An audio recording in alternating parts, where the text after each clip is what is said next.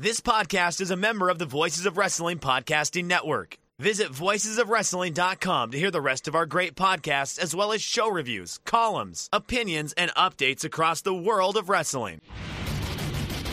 TNA is the best wrestling in the whole world. Oh shit!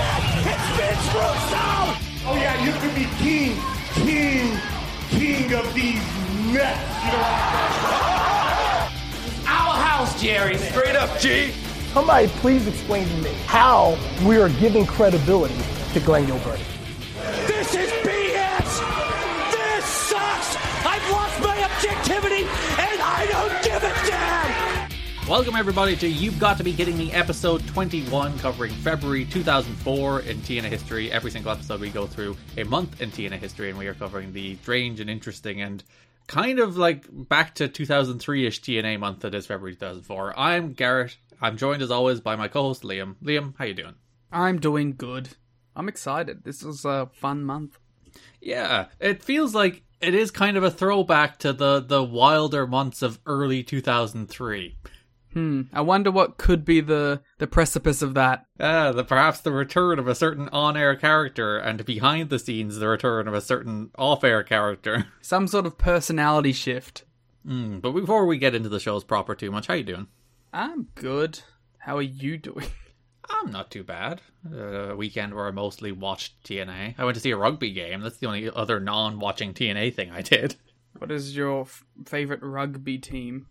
I don't have one. I guess it's Munster, who are my local rugby team. The Munsters? They have a team? The actual Munster. Wow.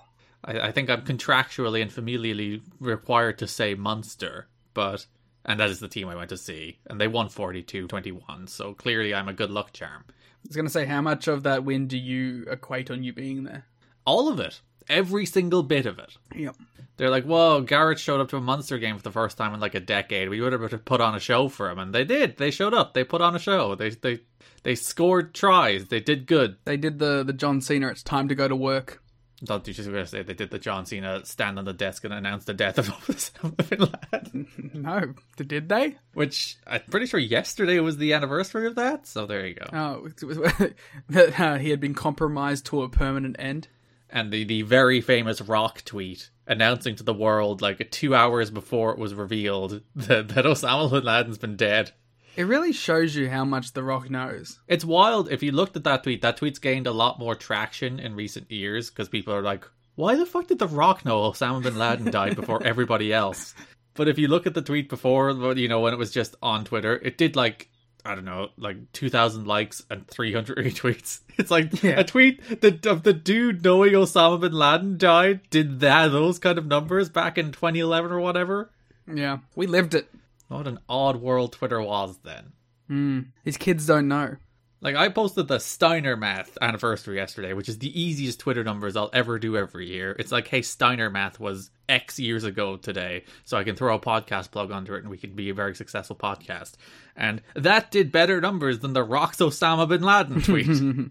Yeah, well, you know, two equally culturally significant events. It's true, you can't deny it. Reported by two monoliths of entertainment. Yeah, me and The Rock. Yeah, you and Dwayne. Of course, that tweet did help us launch past the 1,000 followers mark we've been talking about in recent episodes. Extremely so. Yeah, we're over 1,100 followers now. we jumped by, like, I've never understood this. I appreciate it, but people are always like, why do you plug things under Twitter? Does it work? It's like, well, yes, we gained over 100 followers from a podcast plug underneath the Steiner Math tweet. I also think it has like a real snowball effect too. The more you grow, the quicker you pick up as well. It's like simultaneous blowing up, but it's fun. It's nice. Because you have an increasingly larger launching pad for content. Yeah. Content. It's me using the C word. I'm very upset. We are the content crew. We love the content. That's why we make so fucking much of it. You once pitched the Patreon having a content-related name, and I literally died. I convulsed on the floor at the very thought of it. I forgot what it was. I was like, no, we are not using the word content in our Patreon name. It should be content of wrestling. Speaking of, our best month ever on Patreon last month, so a big thank you to everybody who subscribed and supported us over on A big Patreon. fuck you to everyone who doesn't. Patreon.com/kiddingme or tnhad.com. It's far and away our best month. We gained a bunch of patrons last month, so thank you to everybody who did subscribe, and hopefully you enjoyed all the stuff we did in the last month, including the draft, including the end of year awards, and we just did Randy Savage's Be a Man album. That's up on Patreon now. I think it was a good time. You took it very seriously, and I was like, oh, I'm gonna goof off. Yeah, I was like, I respect music too much as an institution. More people who do it, the more weird stuff we can do as well, which is always fun. And speaking of, our next episode of Rain Takers will be up tomorrow, so you can look forward to that as well. And start of the month, best time to subscribe over at patreon.com/kiddingme. You'll get your best bang for your buck, like a Young Bucks match. Like a Young Bucks match from 4 years ago. Yeah, where they used to actually finish people with the more bang for your buck They instead don't of even hit everybody it very kicks out of often it. anymore. They bring it out like once a year. It is a sometimes food now, isn't it? Like that's why it gets such a big reaction every time. They busted it out in the FTR match. And it's always nice to see it, especially since I was like, oh god, this is gonna sound so pretentious. Since I was such an OG Young Bucks fan. Oh, mister, I was watching them in 2009 when they were in the Wagon Gear USA. Yeah, it is nice to see it as a little throwback. Do you remember what the first Young Bucks match you watched was? Yes. It was PWG, I think, You know what? It's funny. I think it was actually a singles match because I think Matt was getting married.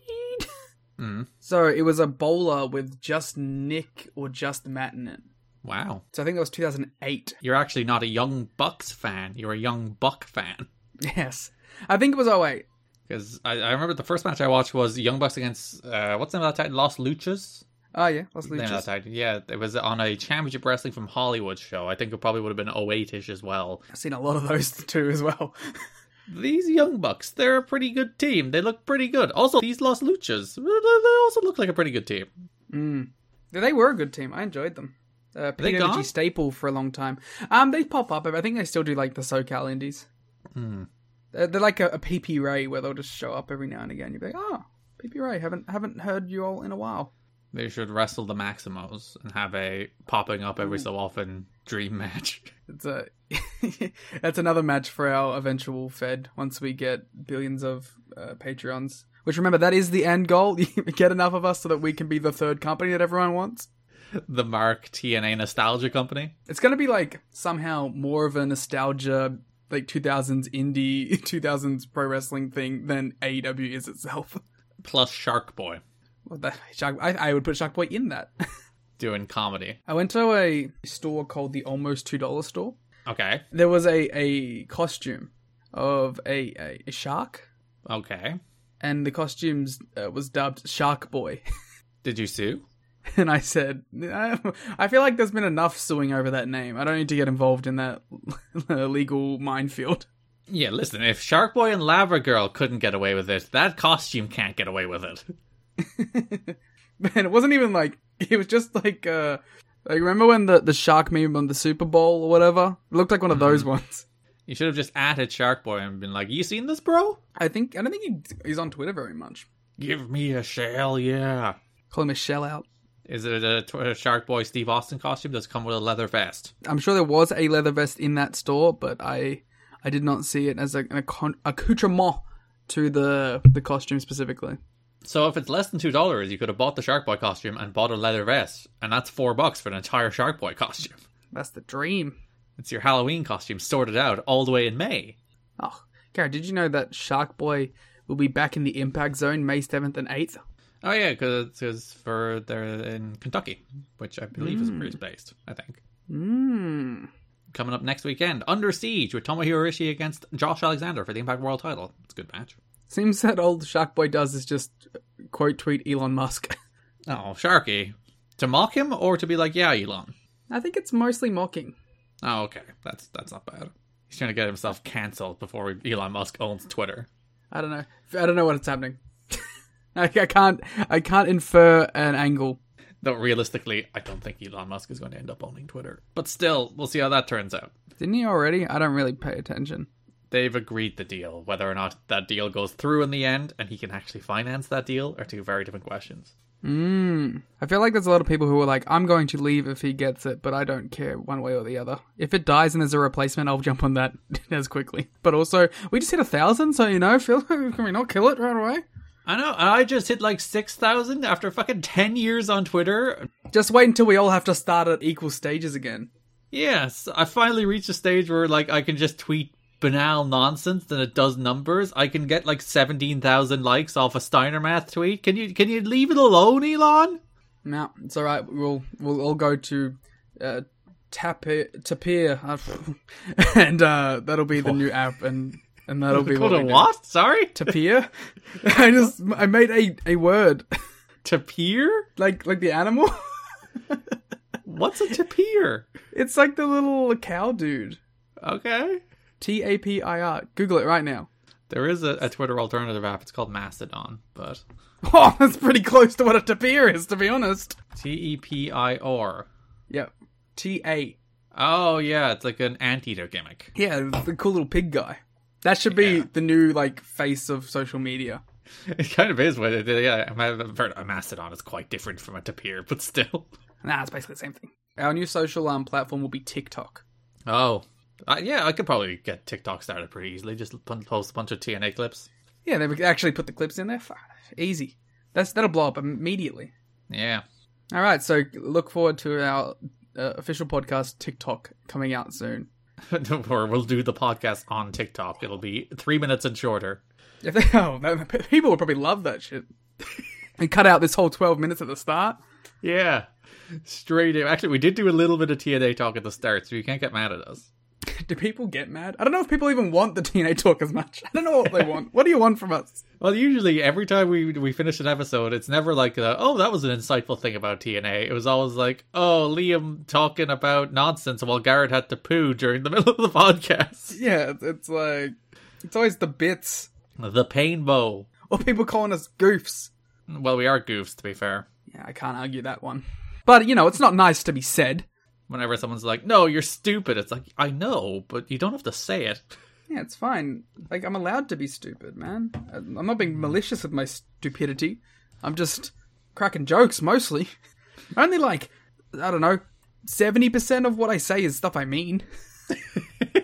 The rest is just stuff that comes out of your mouth hole. Yeah, it's just to make Garrett laugh, mostly. And then if I don't, I'll cut it. That's good. Maybe that's why I don't get so many complaints.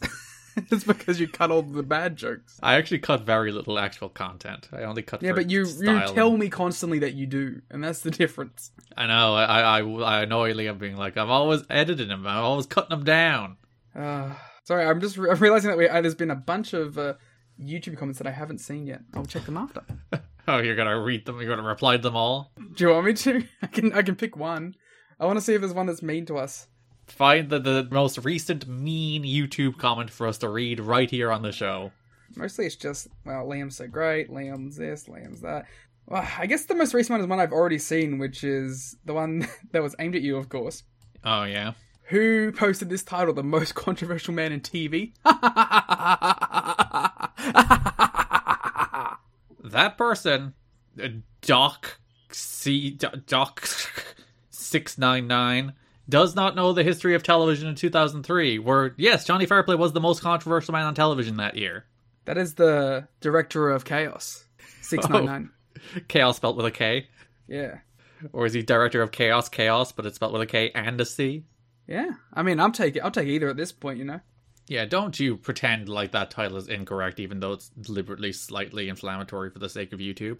But Johnny Fairplay was the most controversial man on TV. Yeah.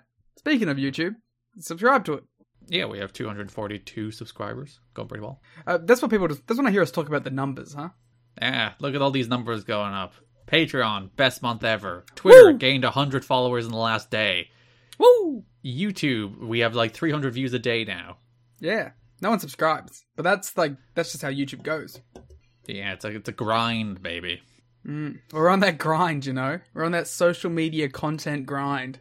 So, if you were here in the early days, if you were here before all of this was taken off, you're an OG. You're one of our best friends. Yeah, if you were here for Wednesday War Games. When this show had like 20 followers on Spotify instead of 230. Yeah. It is funny, when you look at that followers number on Spotify, it's like a flat line for Wednesday War Games, and then it goes straight up for You've Got to Be Kidding Me. Hey, to be fair, we were happy with it regardless. It's not like we were going out there like, please, we need to blow up to the highest level. We were just happy to talk about it. It was a cool time in wrestling. And if you're like, I can't get enough of these two, it's all in the podcast feed. You can go back. And you know what else is out there? You want to hear about the Monday War Games, Garrett? You know where you can go to find that? Oh, where can you go, Liam? Oh, TNAChad.com. Wow. And Garrett, if you wanted to hear us do a show-by-show review of New Japan's Peak, you know where you would go for that? Oh, where? Oh, TNAChad.com. And if you wanted to hear some not by the numbers, but that's a negative. If you wanted to hear some great takes about Rinka King... Some weeks it is a little by the numbers, to be fair. Yeah, well, you know it's Rinka King. You know where you would go, Garrett? Where? You would go to TNAChad.com. Wow. It feels cool to have a website. That makes it feel like way more official than it actually is. Yeah. A reminder, because this show does have ads now because we're very successful. This entire opening segment is just putting ourselves over. It's just nice that it happened at some level, you know? Yeah, for two people who probably have like overly deep self-loathing issues, we have no problem putting ourselves over. Yeah, that's the thing. Deep like self-hatred, but like one thing that's going well. So, let's really just attach ourselves to it. Then once that crashes, who knows where it'll go. But if you would like an ad-free experience, you can go subscribe on Patreon at the $1 tier. Look at the show notes. There'll be a version of the show that is ad-free attached there. So that if anybody that gives us money, I think should get an ad-free show. And they do. So show notes, the ad-free version is attached there if you would like not to hear any ads during the show. Yeah. So with that said, let's talk about the month that was February 2004 in TNA Wrestling, Liam. Yeah, sure. Let's go. It's a weird, wacky month and lots of fun. Some of the best of TNA structure-wise and some of the worst. And maybe not the worst, but highs, lows, and what we've seen before. Let's go! Yeah, I don't think there's anything in this month that I'm like, this is really bad. No, I like this month. I thought it was a lot of fun. Like, I really don't think there's literally anything that I'm like, oh god, I have to sit through this. Like, even like Goldilocks being unhinged is tremendously entertaining. Yeah, I was going to say, why are you pointing out one of the best things of the month there? Like, it's not good, but it's good. I mean, she's the Joker. It's fine. I never include it because it feels like petty bullshit. But literally every month since the start of TNA, there's been like everybody hates Goldilocks, she's terrible, why is she even employed? Loads. Like PW Torch. How about shut up? You leave Goldie alone. She's annoying for a purpose now. Yeah, she's a heel. She's a bad guy. She's getting that heat, baby. Yeah. Dick to go would be very proud. Goldie should join the Bullet Club. Oh, what's the spin of House of Torture? Oh, she'd be a great House of Torture member. Her and Show and Evil. Yes, that's a great Never six-man champions team right there. Goldie winning the Never belts. Yeah, that'd rule. She could beat Goto for the actual singles belt. Yeah, he doesn't have it, but sure. Who has it now? Goto was about 4 or 5 champions ago. So, it went to Jay White, and then Jay White lost it to Ishii, and then Ishii lost it to Evil, and then Evil lost it to Tama Tonga. Good for Tama. I had no idea Tama had that belt, but good for Tama. Well, he won it 2 days ago. Oh, okay. And now it is Tama versus Carl Anderson for the belt at Dominion. That's a callback to 2012, if I've ever heard one. Yeah, and if you want to call back to 2012, you can go to tnachad.com. Right in there with the plug. So I'll start with the news notes for the month. The Bound for Glory pay-per-view scheduled for April 4th has once again been postponed. Multiple sources report that the company decided to push the show back because they simply ran out of time to adequately promote the show. Another problem is said to be that the company has yet to sign some of the people they projected as main event players to actual contracts, which made promoting the show virtually impossible. So a reminder, last month they were looking to get Randy Savage. They were also, we'll talk about it later this show when we're talking about the actual stuff in the shows, they were trying to get Chyna to do a match with Johnny Fairplay. I mean, I'm into that. Or Trinity. And neither of those worked out. Last week, the In Demand website began listing the April 4th TNA Bound for Glory pay-per-view on its schedule, including Randy Savage and Chyna, mentioned in the description, by the way. So the date was more than just a tentative date for the show. It was an all-out plan that just didn't come together as they'd hoped. It was still posted on the website as of February 17th on the In-Demand website, not the TNA website. Meanwhile, the Kentucky military base that was said to be the leading candidate to house the TNA pay-per-view is not the only site being considered. In fact, the Wrestling Observer reported that that military base actually turned down the show, which might have been a big reason it was cancelled. Yeah, not having a venue, it seems like a bit of a hurdle. Yeah, generally, you can't invite people to a place to watch something if you don't have a place to watch something. Okay, well, we'll have to note that down. This is one of those promotional tips they teach you in promotional school. They're like, have a venue for people to go to. Yeah, day one of business school is have a place. Except if you're an online business, then you don't even need a place. Oh, you could host it in the metaverse. God. We were talking about this before we went on air about how Garrett WWE just is going keeps to be... talking about the metaverse. I don't understand it. All he wants to talk about is the metaverse. But we were talking about how WWE are eventually going to become a metaverse company that present like Hulk Hogan versus Andre the Giant in the metaverse, and I'm just like, oh, there's nothing I would like less in the world. God, it's gonna be so sick. Yeah, we're a couple of tech bros on this podcast. We're here to talk about the metaverse and NFTs. No. No. It's all part of that Sigma grind set I've been referring to. Yes. There are some within TNA who feel that there would be so much red tape involved with holding a show at the military base that it wouldn't be worth the trouble, which is probably code for we couldn't get the military base and we're trying to come up with an excuse for why we're not doing it. Although delaying the event again may give the company enough time to work through those issues, there is some consideration being given to a small 5,000 seat venue in the southeastern part of the country. 5,000 seaters are my favourite. I thought you hate small buildings. You always give out when AEW runs a small building. I don't consider 5,000. Like, it really depends on the optics, I suppose. If it looks small, I don't like it, but I like that amount of people because I think it's what you can. It's an achievable reach for like a weekly product. But the problem is, apparently, there's not a lot of those kind of sized venues around. America is a very strange country in which they have like 50,000 seater buildings in every small city. But they don't have many like mid-range venues because they have a bunch of college football teams and college sports teams that have these giant sports complexes. That's why they're always like, all these AEW shows are all on campuses. They're all going to colleges because, again, all of their colleges have gigantic stadiums.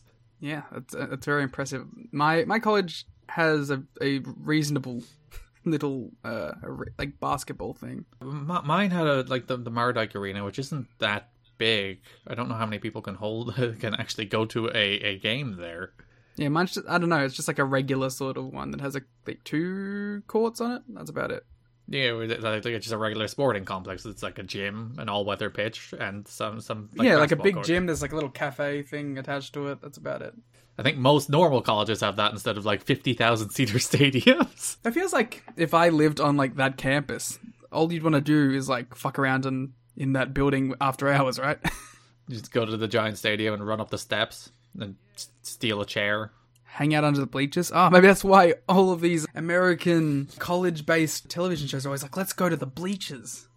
Because it's just inherently inviting. So you can hang out there? Yeah. My biggest note is like, I really feel like this constant delaying of Bound for Glory kind of isn't helping the product. Because I think a lot of stories feel like they keep having to be ran on. Even if the plan isn't to like pay them off at this specifically, it just feels like there's no end point for anything. And then things just tend to peter out instead of having a hard end. So I think not having this kind of big pay-per-view blow-off at any point is kind of harming the product a little bit. And it's interesting, by the time they get to doing their first pay-per-view, it doesn't even end up being Bound for Glory. I like that they always wanted to do Bound for Glory, though. People always ask, why is Bound for Glory the biggest show of the year? Here's why. Because they wanted to do it for like 3 years before they even could do anything. Yeah, it took them like, so they started planning Bound for Glory in October 2003 and they did the first one in October 2005. So yeah, literally 2 years building to the first Bound for Glory. Ironically though, not even the one that they first thought of, because they had Genesis first. Yeah, that was for the special that ended up being one of the early pay-per-views as well. DNA has good pay-per-view names. Victory Road and Turning Point and Genesis and Against All Odds and Unbreakable. Final Resolution. No Surrender. Yeah, it's very like that 2010s, late 2000s, but it suits it. Yeah, sacrifice. Sacrifice like sounds like something that WWE should have got to first. Especially during the My Sacrifice era. It's right there. That feels like between Backlash and No Mercy, you'd have Sacrifice. On the topic, you were mentioning things that weren't blown off and suddenly disappeared. Don Callis, who has been a featured heel on NWA TNA show, thank you for fixing that typo, by the way. Copy editing PW Torch. It said features first. I noticed that when I put it in the notes last night. I gave a quick read through the notes before I went to bed. I was like, oh, I should fix that. And then he fixed it. So, who has been a featured heel on NWA TNA shows in recent months is leaving the company. Leaving the business. Yeah, he's getting out. He's done. Callis informed the company that he has accepted a job working... That's terribly phrased. He's accepted a job working for blank that will make it impossible for him to appear on Wednesday night shows. We should do more copy editing of PW Torch. I'm going to write a letter to Wade Keller. It's like, hey, Wade, this newsletter thing from 2004 wasn't entirely good. Yeah, you didn't leave the company's name in. So yes, he's gotten a job outside wrestling, so they'll involve him working weekdays. He could not pass up the job in favour of TNA, so he's gotten out of the business. Because, as we mentioned on a recent episode, he did graduate with his MBA recently, and now he's gotten his job offer and he's done with wrestling. I mean, it's sad to see him go. But at least we got the payoff. Well, yeah, because we do get the build to this month where they announced the new director of Authority, which is Vince Russo, which we'll get into in the shows themselves. Wow, way to spoil it at the start, Garrett. I know. This is just not burying the lead at all. But the idea that they were basically going to run it back, they were going to do Russo and Callis as the dueling GMs instead of Russo and Watts as the dueling GMs. But Callis left, so they just dropped it, and it's just Russo. Hey, listen, I'll take a Russo in charge. Would you? I mean, as an on-screen character. Callis offered to put over Eric Watts on the way out, but Jarrett nixed it because they had already booked the idea of Vince Russo shocking everyone as the babyface director of Authority, and Callis winning would ruin that planned storyline. And, Watts winning, I guess, is what that meant to be said there.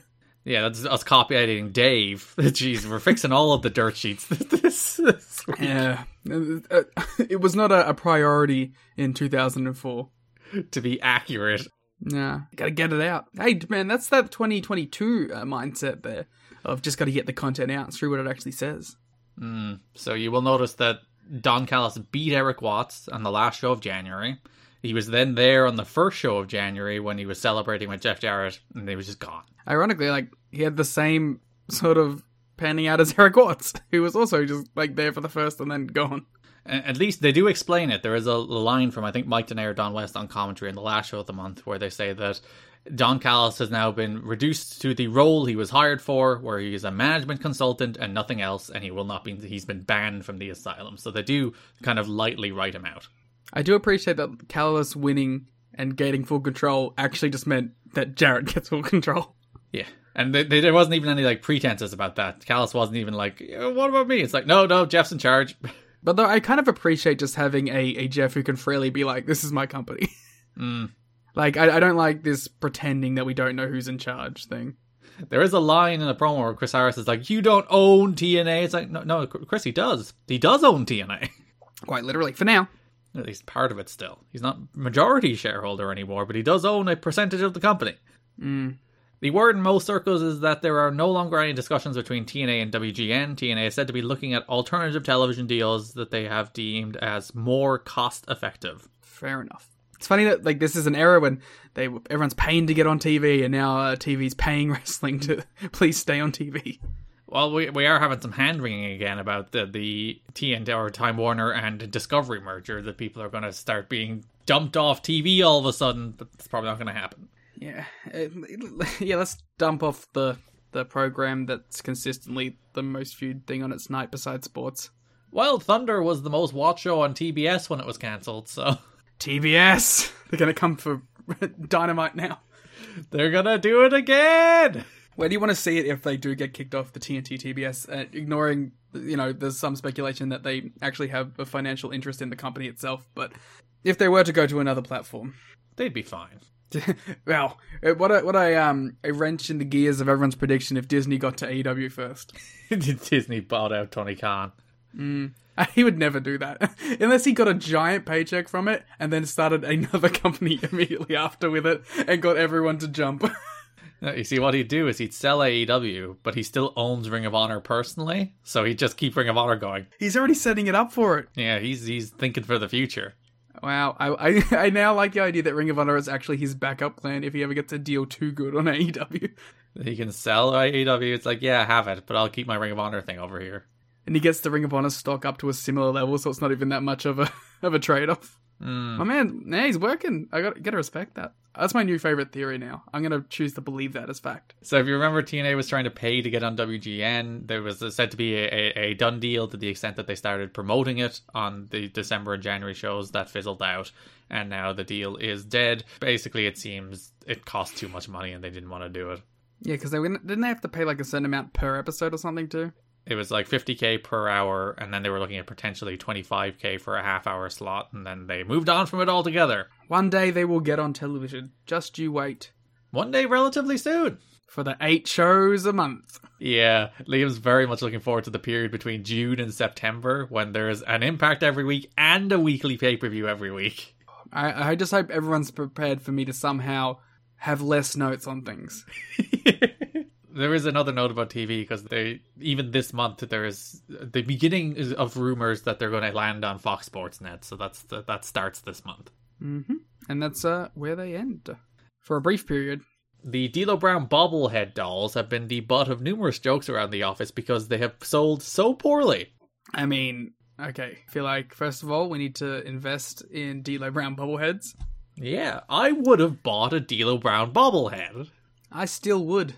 He's D'Lo Brown. He does the head thing. Who doesn't want a D'Lo Brown bobblehead? What's wrong with you people in 2003? They're too cool for it, I guess. Yeah, they're like, no, I don't want my D'Lo bobblehead. I'm not the real deal. Looking at the real deal now. Were you one of the people that thought he said real dude? No. For the longest time in my life, I thought the lyric of that song was, dude, you got the real dude now. Dude, you got the real dude now? Yeah. No. Don't you pretend like that's a lyric too nonsensical for a wrestling theme song. We just listened to the entirety of Macho Man's album. Yeah, and somehow it was more concise than dude looking at the real dude now. Because he's the real dude now. Dude. Are you saying that D'Lo Brown's not the real dude? I guess I'll accept it. He is the real dude now, dude. Yeah, he's the real deal dude now, dude. Okay, we're done with this. Move on to Bret. Bret Hart had a chance to see AJ Styles wrestle in person for the first time and wrote about it in his Calgary Sun column last weekend.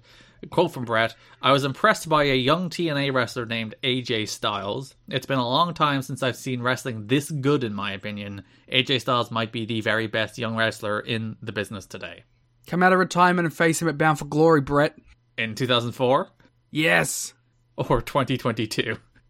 Yes. I'll take either. I like Bret just being like, hey, I like this young wrestler. Yeah. He does like some ROH stuff in a bit, right?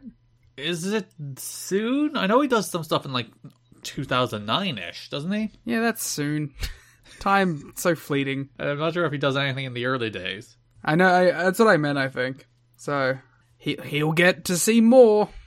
Well, and by then AJ's not in Ring of Honor anymore, but sure. I don't know. Bret's confuddled me. In fact, Bret went head-to-head with AJ Styles once during the Monday Night Wars, so...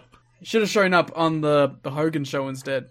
Being like, hey, this AJ kid that I wrote about in my Calgary Sun column like 7 years ago, can I wrestle him? That would be great. Instead of wrestling Vince that year. To be fair, AJ against Bret would have been a better match in 2010 than Bret and Vince was. I don't think it's a hot take to say that in 2010 AJ Styles is better than Vince McMahon. That Vince match is calamitous. But would it have had all of the Hart family beating up AJ? Yeah, sure, why not? Alright, I'm in. There was no formal meeting held, but the wrestlers were indirectly told before the live February 25th pay-per-view to refrain from swearing and making any sexual references during the show. Booker Dutch Mantell made this point clear to several wrestlers as they produced their promos. Meanwhile, the TNA dancing girls were given the night off, which was incorporated into the story. We'll talk about that later. And Lollipop, former dancer who currently appears as Johnny Fairplay's valet, was told she couldn't have a lollipop in her mouth because it was too sexually suggestive. I threw my PlayStation through my window. Lollipop has had her gimmick taken away from her. She lost her gimmick, but she still has her high spot.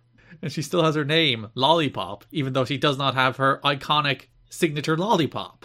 It's a bullshit. How dare you take away Lollipop's iconic lollipop? Just ruining Lollipop's entire brand. You're tanking her career. So, was this just a thing that they were doing to sell the gimmick, or was this because they actually had a reason for it, Garrett? The wrestlers were under the impression that executives from a potential network, Fox Sports is heavily rumored as the possible home for TNA, were watching the show and had made it clear to Panda that they were only interested in a clean product. So they were, even like, this isn't the first time they've rolled back on the raunchiness. They did this last summer as well, where they actively rolled back on some of the more like out there elements of the show, like roll back on the cursing, roll back on the swearing, roll back on all the sexualized angles and the homophobia and all the racism that was all over the show for a while. Censorship running crazy in 2004.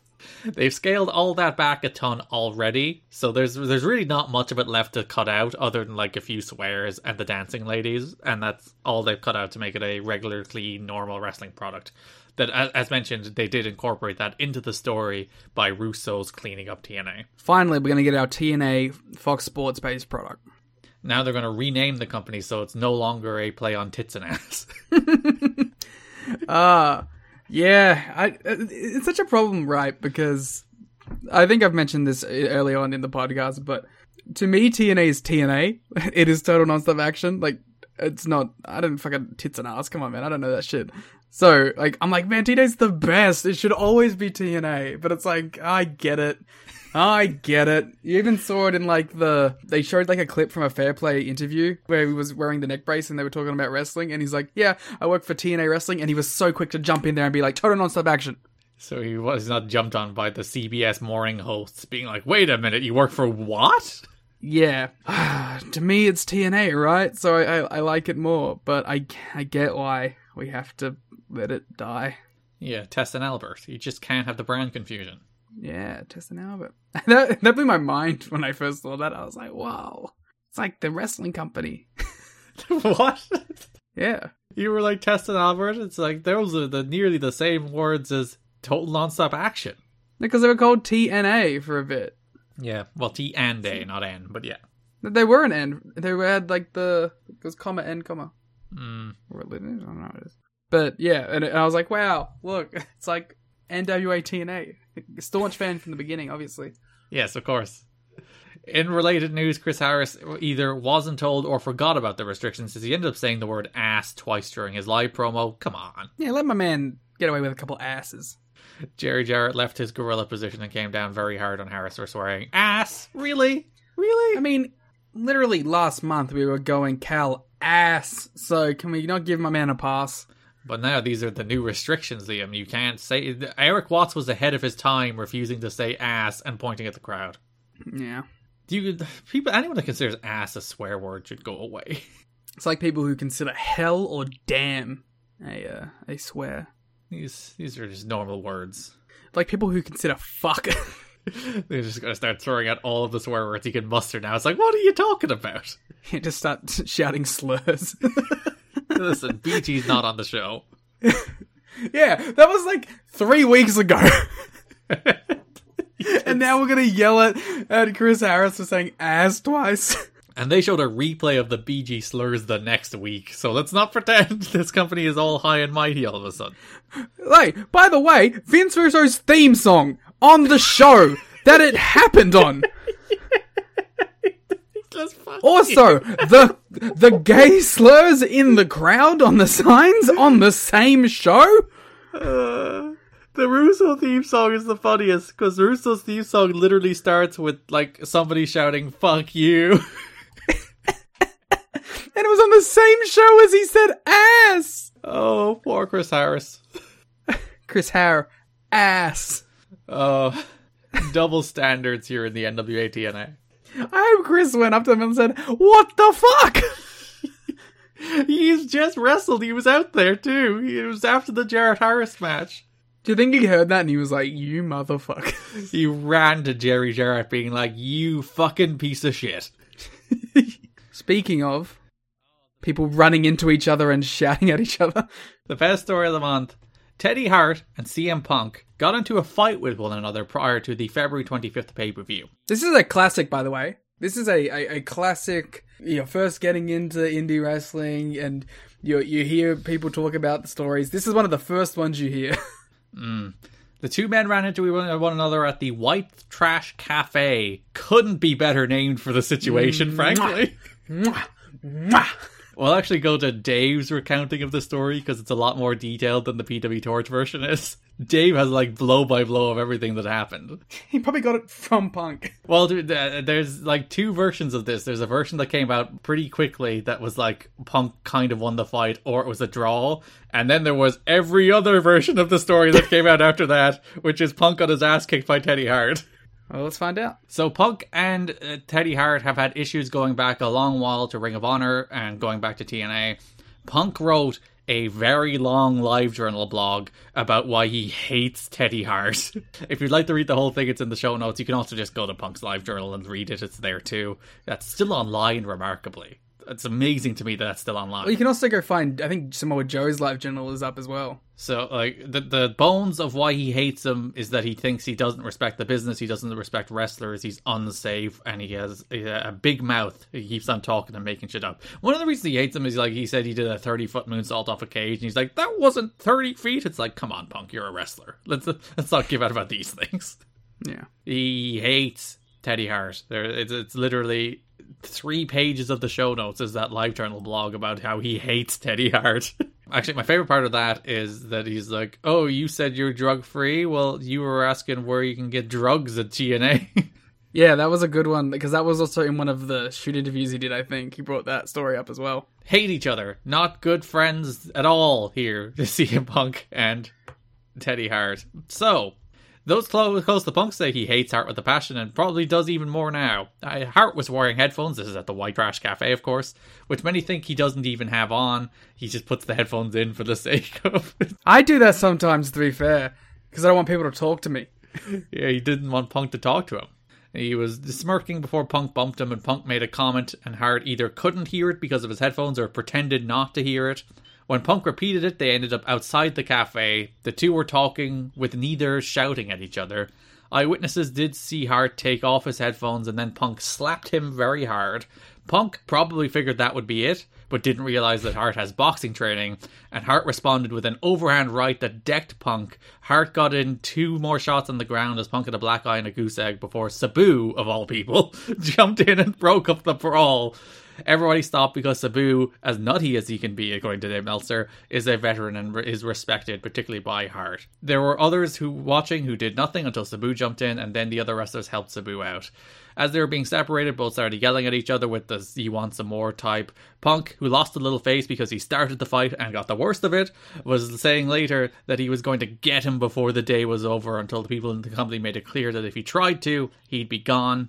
Since Hart came in with the skepticism, the only reason he wasn't fired is because there were many eyewitnesses who all, including those who hate Hart, said that Punk started it, and the only thing Hart could possibly be faulted for was smirking. And Don Harris sat them both down at the show, being like, what the fuck is wrong with you? You're grown adults. Stop fighting. Thanks, voice of reason, Don Harris. Voice of reason, Don Harris. Just sitting the two lads down, being like, no fighting. We are civil in this world. We respect each other. Yeah, that's a big one. It's not technically what led to the end of Punk and TNA. We'll talk about that in March and April. The thing that does directly lead to Punk no longer appearing in TNA is coming up very soon. And choices had to be made or were made for them.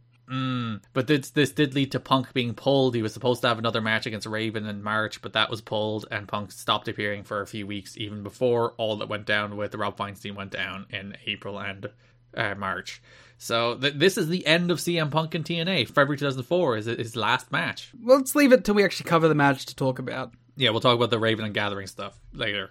But yeah, he got in a fight with Teddy Hart, and he lost. To be fair, I don't blame anyone for losing a fight to Teddy Hart. That dude probably beats fucking ass, so I can't blame him for taking the L on that. But the problem is, if you slap someone to start a fight, you gotta be prepared to throw down. Like, people don't take getting slapped kindly. They don't. Usually it does result in a fight. And usually the person who throws the first blow has a strategic advantage and shouldn't get their ass kicked. Well, because I think normally the type of people who throw a slap to start off think they're going to get away with it. Like, if you're someone who wants to fight someone and you throw a punch, you're willing to fight. You know what I mean? Yeah. If you slap someone, you think that you're like gonna bitch him out. Clearly, he did not bitch out Teddy Hart. I think very few people could. Yeah, it was the big joke when Punk started doing MMA. It's like, the dude that got his ass kicked by Teddy Hart, huh? That should have been the match. They should have. UFC should have booked this. Imagine the promos. I don't think UFC are above booking Teddy Hart. No. There's many Teddy Hart stories this month. Like, the dude is crazy. Like, legitimately crazy. Yeah, I mean, it's Teddy fucking Hart, man. He hurts his knee in a match against Mr. Aguila for the second America's X Cup, which is the reason that he's taken out of a match against Hoovy and Jerry Lynn on the pay-per-views, replaced by Petey Williams. But there's a whole bunch of speculation about, like, is he working this knee injury? Yeah. Because he is a crazy human being who cannot be trusted in any regard. So literally everything he does is, like, scrutinized. And he's like, I think I can be the next Brian Pillman. And there's a bunch of stories about how he was limping around, but he did, like, multiple costume changes even after he hurt his knee. Mm. And there's stories about how he walks around backstage making sure everybody knows that he's a Hart. And he even talks about, like, oh, did you know my Uncle Owen died in the ring? Jesus. Yeah, Ted, we heard about it from Roddy Piper. Yeah, he's just casually dropping that into conversation. Hey, man, it's Ted Hart. What do you expect? Yeah. And on the scale of Ted Hart things, him being a little weird and getting into fights is probably the least of it. Mm. TNA wrestlers also sounded off on CM Punk, who appears to be taking the bulk of the office heat for the fight. Some wrestlers have been down on Punk for whining, that's new about Punk, about his push and lack of promo time. The wrestlers say Punk has rubbed some of the locker room veterans the wrong way because they don't think he has paid enough dues to be complaining about a situation when so many of them are stuck in similar situations. Meanwhile, some wrestlers were down on Punk for talking trash about Hart prior to his return to TNA. You don't tell everyone you're going to kick somebody's ass, you just do it. Teddy may be immature, but Punk is a mark. This is a quote from a wrestler. Hey, please don't put that on us. Yes, no, but listen, I know some of you hate me for opinions about CM Punk, even though I like CM Punk and I think he's great. But some wrestlers did not think much of Punk back in 2004, probably because he was, again, he's as loudmouthed as Teddy Hart is without all the other problematic stuff. There was a lot of talk backstage that Punk will be punished more severely by TNA officials because he was the one who started the fight. Wrestlers say it was no coincidence that Punk did a clean job in the Gatherings match versus Raven and Sabu. Sources say a rematch was between those teams was originally scheduled for next week, but TNA officials called off a promo with the Gathering and James Mitchell that was going to set it up while they decide what Punk's involvement will be, if any. Poor Julio. That's also the thing, yeah. Julio, also his last match in TNA. He doesn't even get, like, the paltry few singles matches afterwards. He's also done. Couldn't even give him, like, a Raven singles? Yeah, throw him in the X Division, just throw him in some multi-mans or something. Just give Julio some work. The poor dude. Yeah, come on, Punk. At least give Julio fucking a Ring of Honor call. What are you doing? You fought with Teddy Hart, and you cost Julio his job. The least you could do is get him into AEW. Yeah. It's alright. So, yeah, that's the big fight between Teddy Hart and CM Punk, which was, among other things, one of the catalysts for Punk's leaving TNA. A classic. A classic in indie wrestling indeed, and Punk got his ass kicked. You've Got to Be Kidding Me is brought to you this week by HelloFresh. With HelloFresh, you get farm-fresh, pre-portioned ingredients and seasonal recipes delivered right to your doorstep. Skip trips to the grocery store and count on HelloFresh to make home cooking easy, fun, and affordable. That's why it's America's #1 meal kit. HelloFresh has fit and wholesome recipes for satisfying and nutritious meals that you can feel good about, with 6 recipes per week to choose from, including low-calorie and carb-conscious options. HelloFresh offers the flexibility you need to easily customize your order online or in the app. Easily change your delivery day, food preferences, and plan size, or skip a week whenever you need to. So if interested, go to hellofresh.com/VOW16 and use code VOW16 for up to 16 free meals and 3 free gifts. That's hellofresh.com/VOW16 using the promo code VOW16.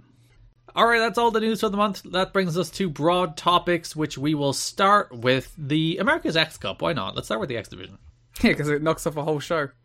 Yeah, so February 11th, 2004, we won't talk about the Jeff Jarrett stuff, we'll talk about that separately, we'll just stick to the America's X Cup, was the 2004 America's X Cup, which was a team-on-team format where Team AAA, which was Juventud Guerrera, Mr. Aguila, Abismo Negro, and Hector Garza, faced Team TNA, which was Sanjay Dutt, Jerry Lynn, Elix Skipper, and Chris Sabin.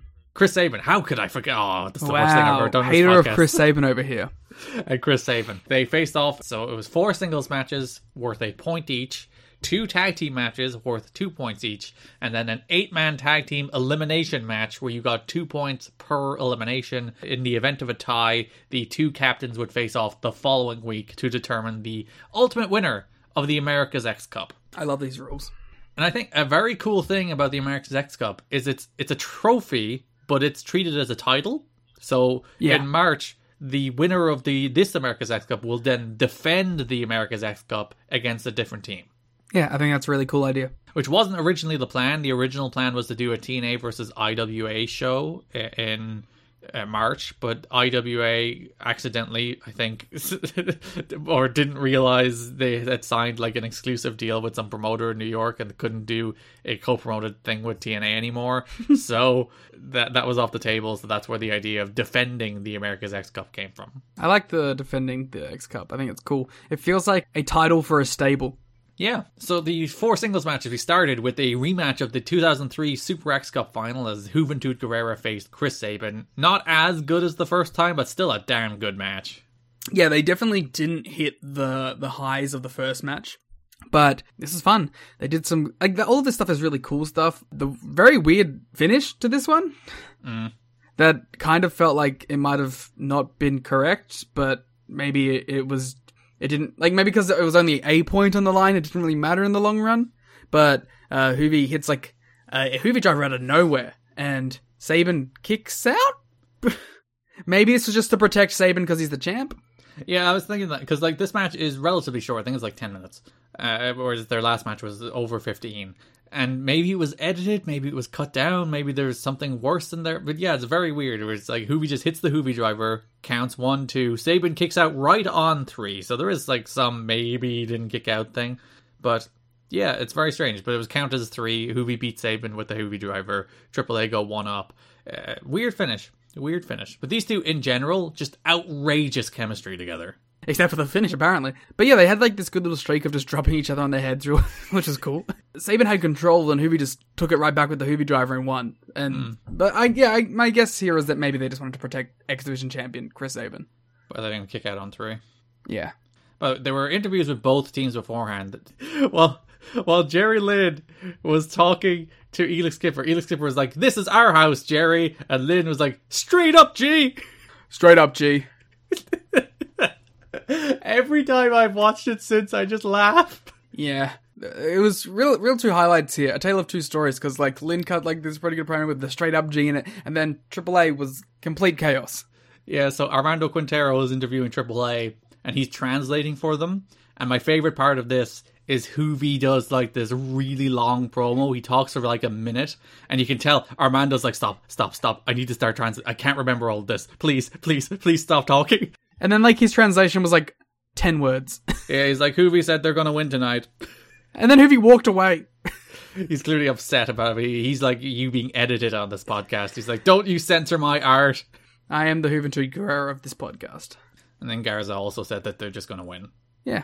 So speaking of Garza, the second singles match, Hector Garza defeated Sanjay Dutt in what was a remarkable squash match. Yeah, I liked this match. It was just Garza beating the hell out of Sanjay. He killed him. He gave him absolutely nothing. Yeah, and it just beat the hell. Is this where Sanjay got the chest that we made note of in the first episode?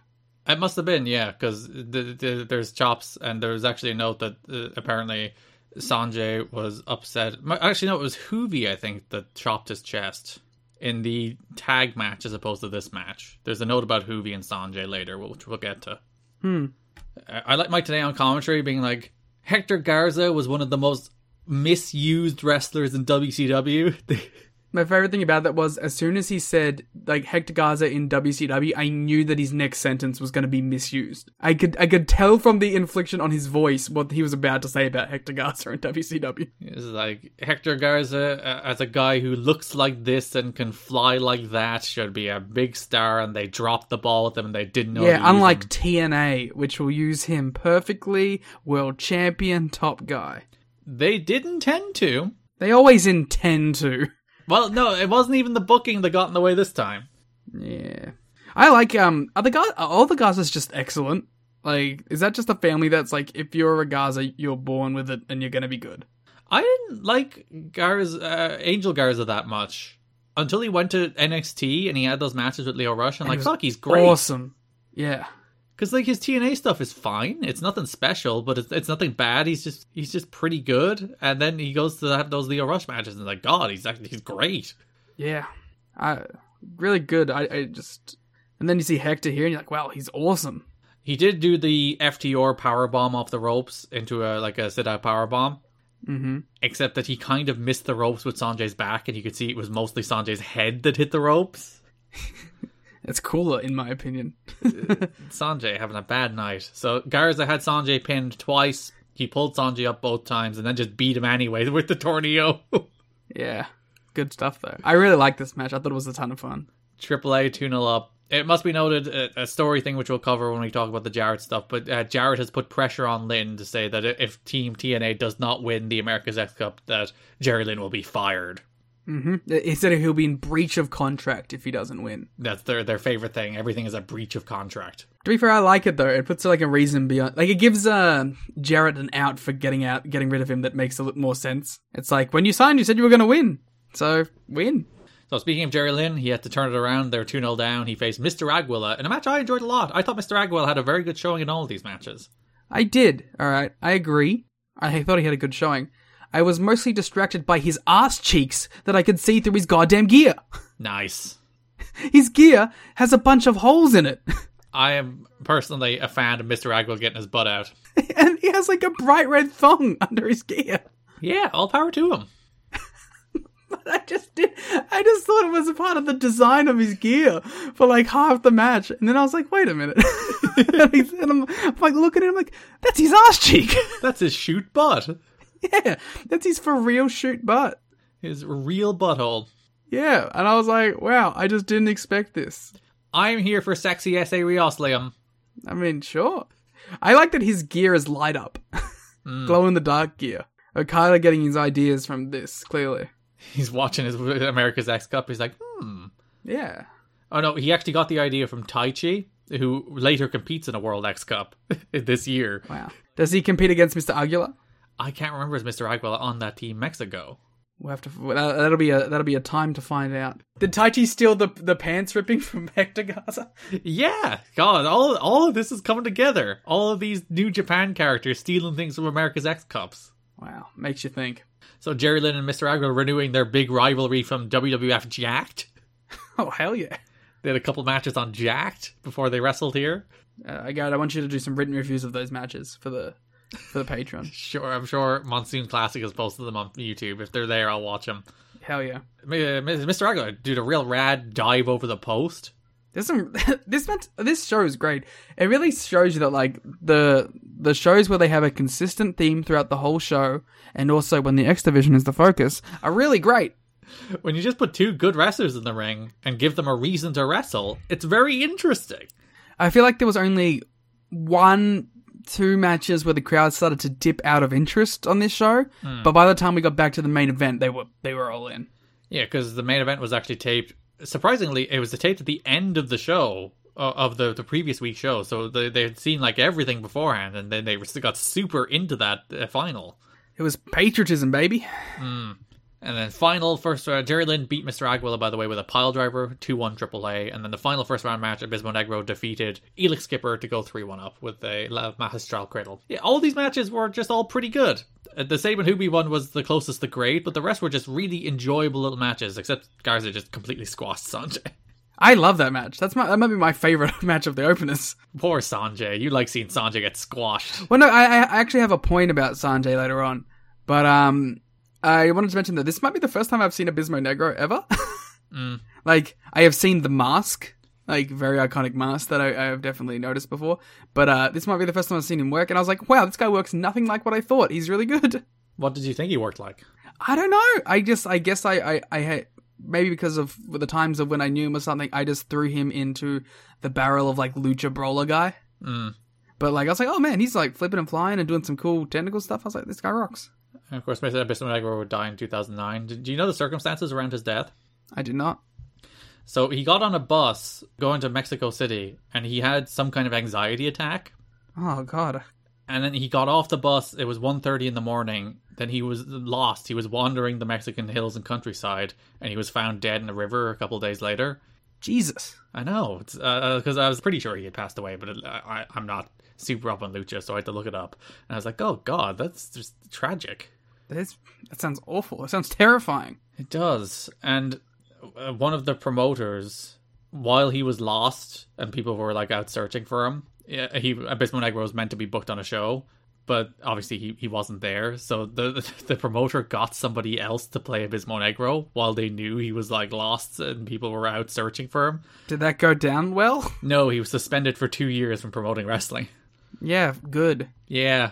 It's, I get like not having commissions and things like that, like because it's a broken system, but like things like that are like why you should have them, I guess. Yeah, because for the most part, it's a hustle for states to make money. But then, in the instances where they are holding people accountable for just bad actors, the good commissions should exist. Yeah, because like what else? Like if there isn't one, like that dude just promotes the show the next week. It's a weird dynamic. And I don't know how we got into that part of it, but yeah, that sounds horrifying and upsetting. But he beat a skipper with a freaking Astral Cradle. Hell yeah. He had a great showing on this night, so... Yeah, I thought it was a very good Team AAA. Not all of these America's X Cup teams will be this good, especially the Team UK is kind of These are terrible. two pretty stacked teams. But yeah, these are two like real good teams going head to head here. Yeah.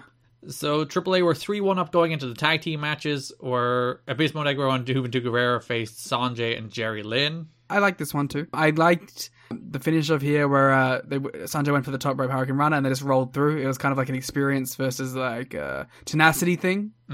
And I'll bring the whole... I have a whole like a show-long thing about Sanjay on this, but I'll save it till the final. Yeah, so Abismo Negro put in Sanjay, as you mentioned, 5-1 AAA.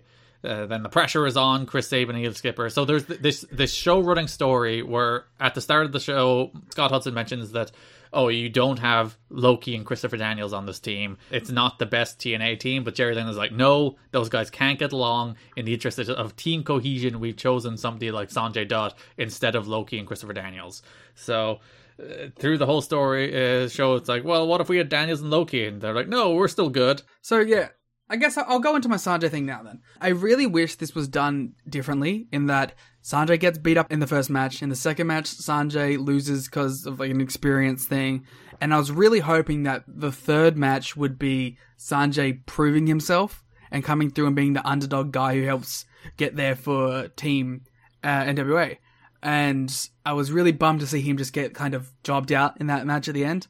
He was the first person eliminated in the... Yeah, and I really wanted this story of him, like, proving himself, even if he, like, because obviously Team NWA don't win, but if they had have done something with, like, Sanjay earning his stripes in this, I think it would have come across really well, and because it makes Jerry Lynn look like an idiot, because the whole time he's like, nah, this guy's good, and he costs him at every turn. So I really would have loved something here where it's like, even in the final match, if Sanjay gets a flash pinfall on Hector, and then he does the Rana again on Abismo Negro, and gets the win and pins both of those guys, and just proves himself in that way before getting eliminated or something. I would have liked some sort of show-long story like that for Sanjay, because it would have made Jerry Lynn look better, it would probably could have really helped Sanjay, just in general. Yeah, I think the easy thing is just pin Garza. Yeah, like have him get the revenge on it. At the very least, he could have just pinned Hector Garza. Mm-hmm. But in this tag team match, Chris Sabin and Heel Skipper beat Mr. Aguila and Hector Garza to go 5-3 in favor of AAA, where Garza had Skipper in a Boston Crab, but then Sabin caught him from behind with the victory roll for the win. This is a fun tag too. But the problem with this one was it just kept going. And they were doing a lot of stuff, and they were doing a lot of big moves, but by the end of it, I was just like, come on, guys. Just go home. You just want to get to the main event. Yeah, like, that's maybe the problem with doing, like, a big one-night tournament like this, which I liked for the most part, but it just kind of dipped at this point. And you're seeing everybody wrestle 3 times. Yeah, which is actually kind of impressive, though. Well, it's spread over 3 weeks. They didn't actually record this in one night. Why are you going to ruin it for me? I'm ruining the magic. I'm ruining kayfabe for you. I know. I was like, man, wow, like, you went out there, they did this all in one night. Must have been hard. Exposing the business. I'm sorry. Yeah, shoot trash. So, main event, Team AAA faces Team NWA in an 8-man tag team elimination match. I love this match. I thought this match rocked. This match rocks not only because I think it's a really cool concept. I liked the points per elimination stuff. I think that was really interesting. Everyone in here at this point had already worked with each other, so there was like some sort of chemistry building with everyone. I think the final two was really awesome. And just the crowd being so into it. Yeah, I thought Mike and Don were fantastic on commentary as well.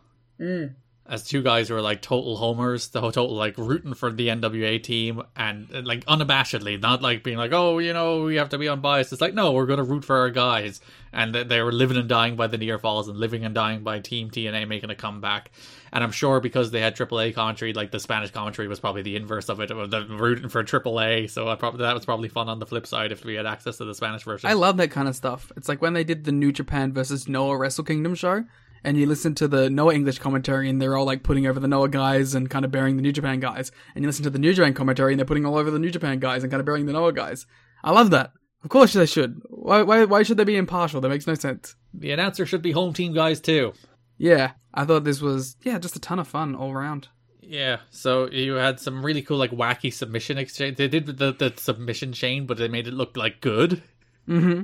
They did, like, a dive sequence that ended with a Hurricane Rana onto a pile on the floor, which is, like, a classic PWG spot these days. But in 2004, I don't think anybody would have ever seen that before. Yeah, that's not a thing that you hit until, like, 2013 PWG. Yeah. But that's crazy. I really like Hector's tornado from the top to, like, everyone. Yeah. And that's a big dude compared to a lot of those other guys as well, and he just kind of crushes them. He just does this double spinny thing, spiral drop thing. Yeah. It's basically, because, well, the tornado's a moonsault, so it's not technically a true. I thought that was the spinny deal. Forgive me. So he did like a, I don't even know what to describe it. It's because it's a straight dive, except he does 2 spins while he does it. Yeah, it's like the thing that Phoenix does. Yeah, wiped everybody out. Don West at one stage referred to Chris Sabin as a powerful wrestler. Yeah, he's a power junior. But like powerful in the other sense, as in like powerful. He's a powerful wrestler. Because when he was eliminated, it's like Don West is like, oh, they've lost Chris Sabin. He's one of NWA most powerful wrestlers. It's not wrong. And they're like, yes, you're right, Donnie. He is powerful. He's Chris Sabin. We got another like mini Sabin and Hoovy match tucked away in here as well. We got a mini like Hoovy Lynn thing too. Yeah, and then it came down to Hoovy. So the order of eliminations: Garza pinned Sanjay with the moonsault. The Skipper submitted Abismo Negro with the primetime submission. Sabin pinned Hector Garza with a cradle shock. Aguila pinned Skipper with a shooting star. Hoovy pinned Sabin with a Hoovy driver. Jerry Lynn pinned Mr. Aguila with an air raid crash. And then Hoovy pinned Jerry Lynn with a 911 Hoovy driver, which is a Hoovy driver where he hooks the arm. I don't really have much to say beyond just this is like one of those matches you should go check out because it's probably a bit of an underground classic, right? Yeah, no one remembers this. Everyone talks about like the Sabin and Hoovy match from the first Super X Cup. No one remembers this 8-man tag from the first America's X Cup, and it's so good. It's the perfect version of what this match should be. If you have like the spare hour, 30 minutes, just chuck this on. Watch this show and then like skip the post-match stuff, and you're fine. Yeah, and you can skip all the backstage interviews in between that tell the Jeff Jarrett story. Yeah, this is a good episode of NWA TNA. I really liked it. Jerry Lynn was upset with Juventud Guerrera following the match that was taped for the America's X Cup, the 4-on-4 tag match. Wrestlers who watched the match say Lynn had every right to be upset because the Hoovy didn't protect Lynn while giving him the 911 Hoovy driver. It's Hoovy's job to tuck his opponent's heads when performing the move, but he neglected to in this case. Lynn did tuck his head, but landed right in his shoulder in the process. You can actually see it. It looks nasty. Mm-hmm. Making matters worse, Hoovy never apologized for it, leaving some to believe that Lynn will have a big receipt for him coming. They do wrestle 2 weeks down the line. They don't seem to fight at all, so it's fine. And then we got the Sanjay note as well. Yeah, Guerrero also lived up to his reputation for taking in-ring liberties with younger opponents. During a match with Sanjay, Hoovy laid chops in so hard that Sanjay's chest was actually bleeding backstage. More than one wrestler noticed Dot's chest and inquired about it, but Dot didn't sell it. Wrestlers say Dot handled the situation the right way and seemed generally excited about working with Hoovy.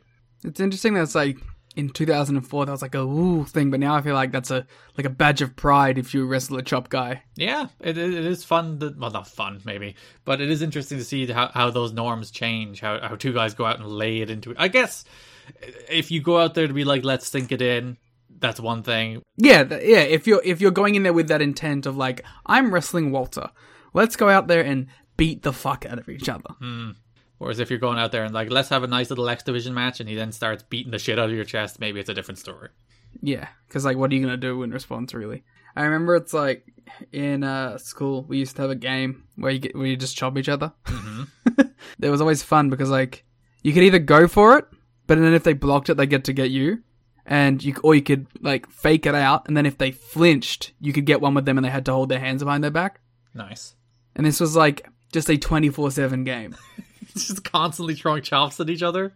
Yeah, it was great. That was like year 11 to year 10. I loved it. I feel like you would very much enjoy a game about throwing chops at each other. Oh, I'd like hit people in like the back. Oh, Liam. No. They'd like hit me in the head. This chop game seems to have gotten out of hand very quickly. Yeah, it was fun though.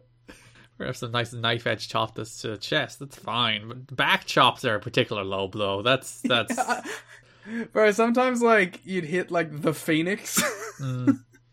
Like the overhand chop. Those would suck. But it was a good time. There was nothing better than flinching someone out and then you're like, and you have to put your hands behind your back. Then you get to go full Roddy Strong. Yeah, but then like at that point it's like you kind of like, you know that you can push your chest out to take it a bit, you know? Or sorry, full Rod Strong if you're Scott Hudson. Yeah, big Rod Strong. Speaking of, let's move on to the other small X Division notes for the month. Just get it over. It's mostly building to the next America's X Cup. So the next show, February 18th, begins with Jerry Lynn, Elix Skipper, Chris Sabin, and Sanjay Dutt facing the team of Shark Boy, Jason Cross, Jimmy Rave, and Liam Fave, Roderick Strong, making his TNA debut. This is thick era Roderick Strong for sure. Yeah, with the tights and everything. Yeah, someone who I would go on to consider top 5 wrestler of the 2010s. Not quite there yet, but still really good at this point. I thought he was far and away the best wrestler in this match. He didn't have a lot of, like, him and Sanjay got in there, and they were clearly like, we're going to do some wrestling. Yeah, it was really great. And you can see the crowd getting into it too as they were going. It was fun.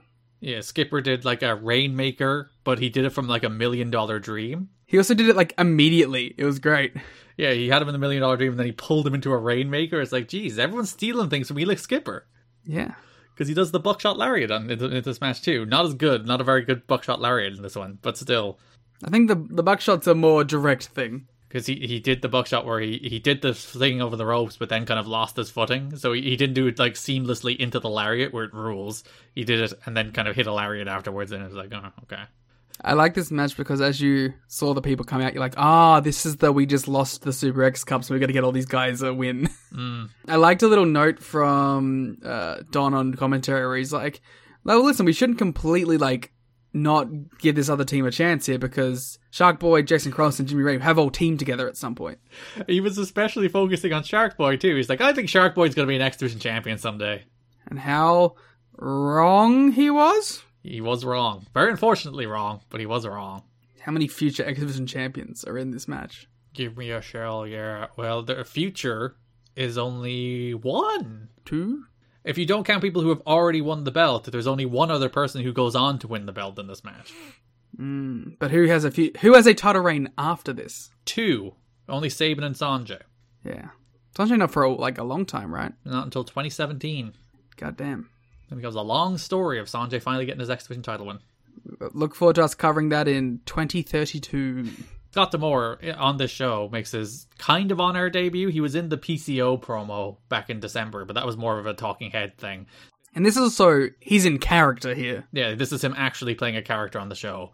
So Terry Taylor, who's filling in for Scott Hudson, who's filling in for Mike Tenay, who was fired, we'll get to that in a minute, is backstage with Scott D'Amore, talking about how there will be the next America's X Cup coming up on March 10th. It will be Team AAA defending their America's X Cup trophy against Team Canada, led by Teddy Hart. The Team Canada team will be Teddy Hart, Petey Williams, Johnny Devine, and famous Canadian Jack Evans. Yep, notorious Canadian, Jack Evans. 100% Canadian man, Jack Evans. Canadian rap sensation, Jack Evans. From the heavens. The heavens being Quebec. So Scott D'Amore does a promo here talking about how Team TNA dropped the ball. They lost to Team AAA in their home company, in their home building. It was an embarrassment. So the NWA and Jeff Jarrett, they've all turned to Scott D'Amore to put together Team Canada to take down the team from AAA. So I think this is quite historic. Because this is the start of maybe the second most famous TNA stable ever. Who's the most famous, do you think? LAX? Oh, I would have said the Main Event Mafia is probably more famous than Team Canada. I don't know. I really considered Team Canada like a staple TNA thing. Yeah, they were the stable of this era in particular. But like, if you were to ask the general person who had maybe watched TNA to name TNA stables, honestly, I think the Main Event Mafia would come up first. Probably Aces and Eights would come up first too, but Aces for different and Eights reasons. would probably come before LAX and Team Canada as well. Yeah, sadly. But yeah, this is the formation of Team Canada. Yeah, I'm very much looking forward to it. We didn't get like the theme song, but the theme song is coming up. Yeah, so the next week's show, it was Petey Williams, Juventud Guerrera, and Jerry Lynn in a three-way match. As mentioned, it was meant to be Teddy Hart in this match, but he twisted his ankle working a match that was taped for the America's X Cup show that's coming up on March 10th. So he was pulled out of it, replaced by the debuting Petey Williams. And what a joy it is to see Petey. I don't think he was particularly good here, but sure. No, but it's nice to see him, because you know what he will become. Yeah, he looked nervous, he looked like thrown into the deep end, which he kind of was. He looked like someone who was in his third year of professional wrestling. Yeah, making his national television debut. Yeah. In there with Hoovy and Jerry Lynn, who hate each other now because Jerry Lynn was dropped on his shoulder. Oh, he was probably terrified, huh? That must have been a fun dynamic to be thrown into. It's like, oh, Jerry, you're wrestling Hoovy again, but also this kid's there too, so good luck. Yeah. Hey, hold it together, thanks. They had a perfectly fine match. Petey won. Mm-hmm. Oh, we've got to get Team Canada off to the right start, proving that they are better than Team NWA. I would imagine that Teddy Hart was booked to win the match, which would make sense because he's team captain, but obviously he was pulled out. So it's like, Petey, you're winning. So yeah, Jerry Lynn hit a TKO, but he couldn't get the pin because his shoulder was hurt. Which they did incorporate even in the 8-man tag the week before against the Team of Nerds. He was even then selling his shoulder, being like, it's injured, it's causing me problems. He might not be actually selling. Yeah, he's a smart worker. When he has a limitation, he works it into his matches. So Petey won. He followed a splash onto Hoovy after Jerry Lynn hit his TKO to pick up his first win in TNA. Petey Williams. He did not hit the Canadian Destroyer yet. I was waiting for it. I'm surprised he didn't hit his big high spot in his debut. Yeah, maybe he just wasn't allowed. In the hobby, it's not easy being a fan of ripping packs or repacks. We hype ourselves up thinking, maybe I can pull a Ken Griffey Jr. rookie card, but with zero transparency on available cards and hit rates, it's all just a shot in the dark. Until now. Introducing Slab Packs from ArenaClub.com, the only repack that provides real value, a complete view of all possible cards, and clear hit rates for each one. Now, when I buy Slab Packs at Arena Club, it finally feels like I know what I'm getting. I was able to open an Arena Club slab pack, and I'll be honest, it was a lot better than what you normally do. Say you go to a card show, and there's a random innocuous brown bag of cards, and yeah, you can open it and look, it's going to be junk. You know what I mean? Like, you know what you're probably going to get in those. Maybe you find that fun, and sometimes I do. Sometimes I like just opening up cards and saying, hey, look at some random cards or whatever. But if you're really in this game to find value and find particular cards, it sucks to have to buy these mystery packs, and it ends up being, almost nothing. Nothing of value. Not with Arena Club. You can display, again, of all available cards, hit rates, grading, so you know that when you're opening up this slab pack, you are going to get something valuable. You are getting something good. And Arena Club, in addition to having those great slab packs we just talked about, is also a marketplace for card collecting, buying, trading, selling, displaying, all that sort of stuff. But those Arena Club slab packs, man, they are revolutionizing the repack game with transparency. After your pulls are revealed, they'll immediately be placed in your vault for safekeeping or trading and selling, and you can have them officially graded by Arena Club as well. So again, sending these things off, it's going to be officially graded by Arena Club. And the Arena Club grading process is accurate, fast, and transparent, with full grade rationale provided and explanation of how your card was scored. So whether you're buying, selling, trading, or displaying, Arena Club is the card collecting platform that you have to check out. So right now, I've got a special offer here for Voices of Wrestling Network listeners. You can get 10% off of your first purchase by going to arenaclub.com/VOWnet. Again, that's arenaclub.com/VOWnet. Now, that's a crazy offer. That's 10% off a $400 slab pack. $40 off right there. 10% off your first purchase. No matter what that purchase is, 10% off. Again, that's arenaclub.com/VOWnet. arenaclub.com/VOWnet for 10% off your first purchase on Arena Club. And we thank them for sponsoring the Voices of Wrestling Podcast Network. So that's the X Division for the month. It's mostly just X Cup stuff. There's a lot of backstage stuff with X Division stuff. We covered most of it already. I brought it up. It's mostly Teddy Hart being crazy. Teddy Hart not selling the Hoovy driver. Nearly all of it is Teddy Hart being a crazy person. Yeah, go read it. We mentioned some of it. It's mostly he's injured but might be faking his injury. When it was announced he would return, somebody said that he'd allow Hart to return over his dead body. I wonder, was that CM Punk? Because he didn't sell the Hoovy driver last time. Did we mention the story last time where when he wrestled Hoovy, the lights went out? I think we did mention this last time. Hart stood up, he went up to the top rope, performed a backflip, and he told him he did it because he didn't think he would be booked again. So it was a way of saying goodbye. And it's like, well, that's a way to make sure you're not going to get booked again. That's a Teddy Hart classic. Yeah, I think we mentioned that story when we were talking about the Super X Cup back in September? Yeah, September. And yeah, the story about him walking around being like, did you know I'm a Hart? And my Uncle Owen died in a wrestling ring?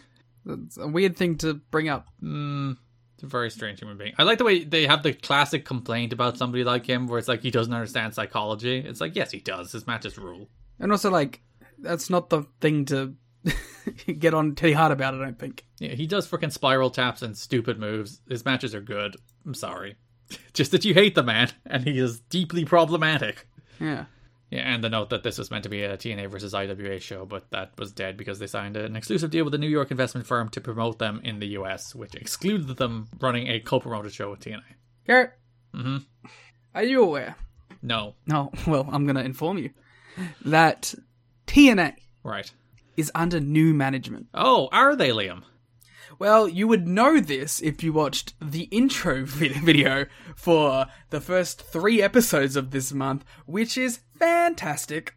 Yes, so it is the Are You Ready theme song by Macho Man Randy Savage, except every single clip is about Jeff Jarrett, except one, which is Don Callis. Yes, which I really appreciate that Don gets one. It's like 17 clips of Jeff and one of Don Callis. My favorite little note is there's one line in the song that's like, are you ready for the X Division? And in that time, it's Jeff doing a house show dive.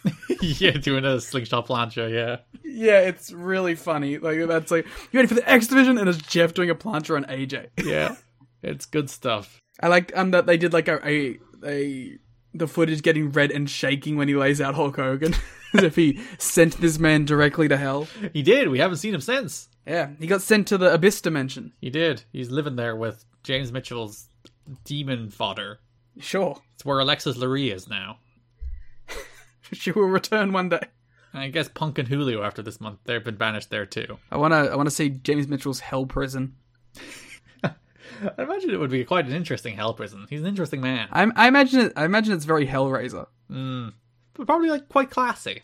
So not Hellraiser. So, if you remember at the end of last month, Don Callis beat Eric Watts to gain full control of TNA. So we start... How could you forget? It's one of the best matches in TNA history. Liam's 4.25 star match. It's funny to read like newsletters being like burying that match. It's like it's 2 wrestlers who had no business going out there, sloppy wrestling, and Liam's like 4.25. This match rocks. But Jeff Jarrett, Don Callis are in full control of TNA, and as you mentioned, TNA is now under new management, including a giant banner over the entrance. My favorite one, of course, during the interview section, they just stuck a big sticker over the TNA logo. Yeah, big under new management. Don walks out with an under new management sign that he's just showing around. And he's like, final appearance. Even during that Are You Ready intro with Jeff Jarrett, there's like a big under new management label at the start of it. It's perfect. Well, that's what really sells the next minute of Jeff Jarrett footage. So Jeff Jarrett and Don Callis are in full control of TNA as we open the February 4th, 2004 NWA TNA pay-per-view number 80.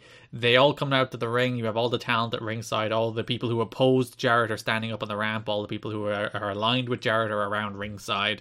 JB introduces Jeff Jarrett, Don Callis, and Johnny Fairplay. Then Jarrett brings out Tom T. Stenenbaum in the flesh. We finally see the man. So the role of Tom T. Stenenbaum was played by, who was Jarrett's lawyer, was played by an old Memphis manager named Ernest Angel, who caused a lot of controversy more than 10 years ago when he did an evangelist gimmick on the circuit and used a loaded Bible as his foreign object of choice. That's so cool. Rules! This should have been his character in TNA! He would have been the perfect like foil and or partner of James Mitchell. Yeah, evil evangelist man with his loaded Bible joining the new church. Yeah, he aligning with the devil. He was apparently a real life evangelist, so he understood the gimmick. Oh, that's cool. So yeah, that's who he played the role of Tom T. Stenenbaum. Stenenbaum comes out and announces that the NWA board will be disbanding at 9 p.m. Central Standard Time, which is the end of TNA, the end of that show that night. As soon as like he said that, it's like, that's foolish.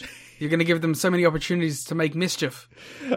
He does say that he was notified of this last weekend, but he held it off so he could deliver the news in person on pay-per-view. Tom, you fool! Wow. You've allowed them a window! Boy, did they take advantage. They sure used that window, but we'll get to that in a minute.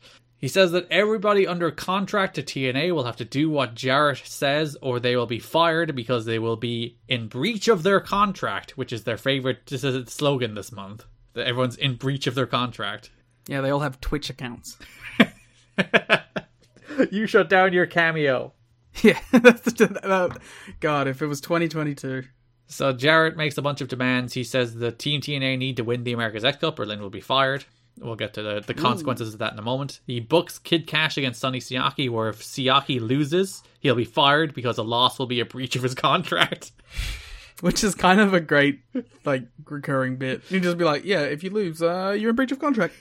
Even Lynn, in one of his interviews on the America's X Cup show, is like, since when is a loss a breach of contract?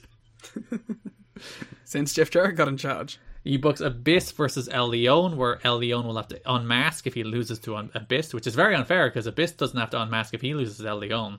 Are you saying that Jeff Jarrett is abusing his power? No, he's not, because he books himself in an NWA World title match against a mystery opponent in the main event.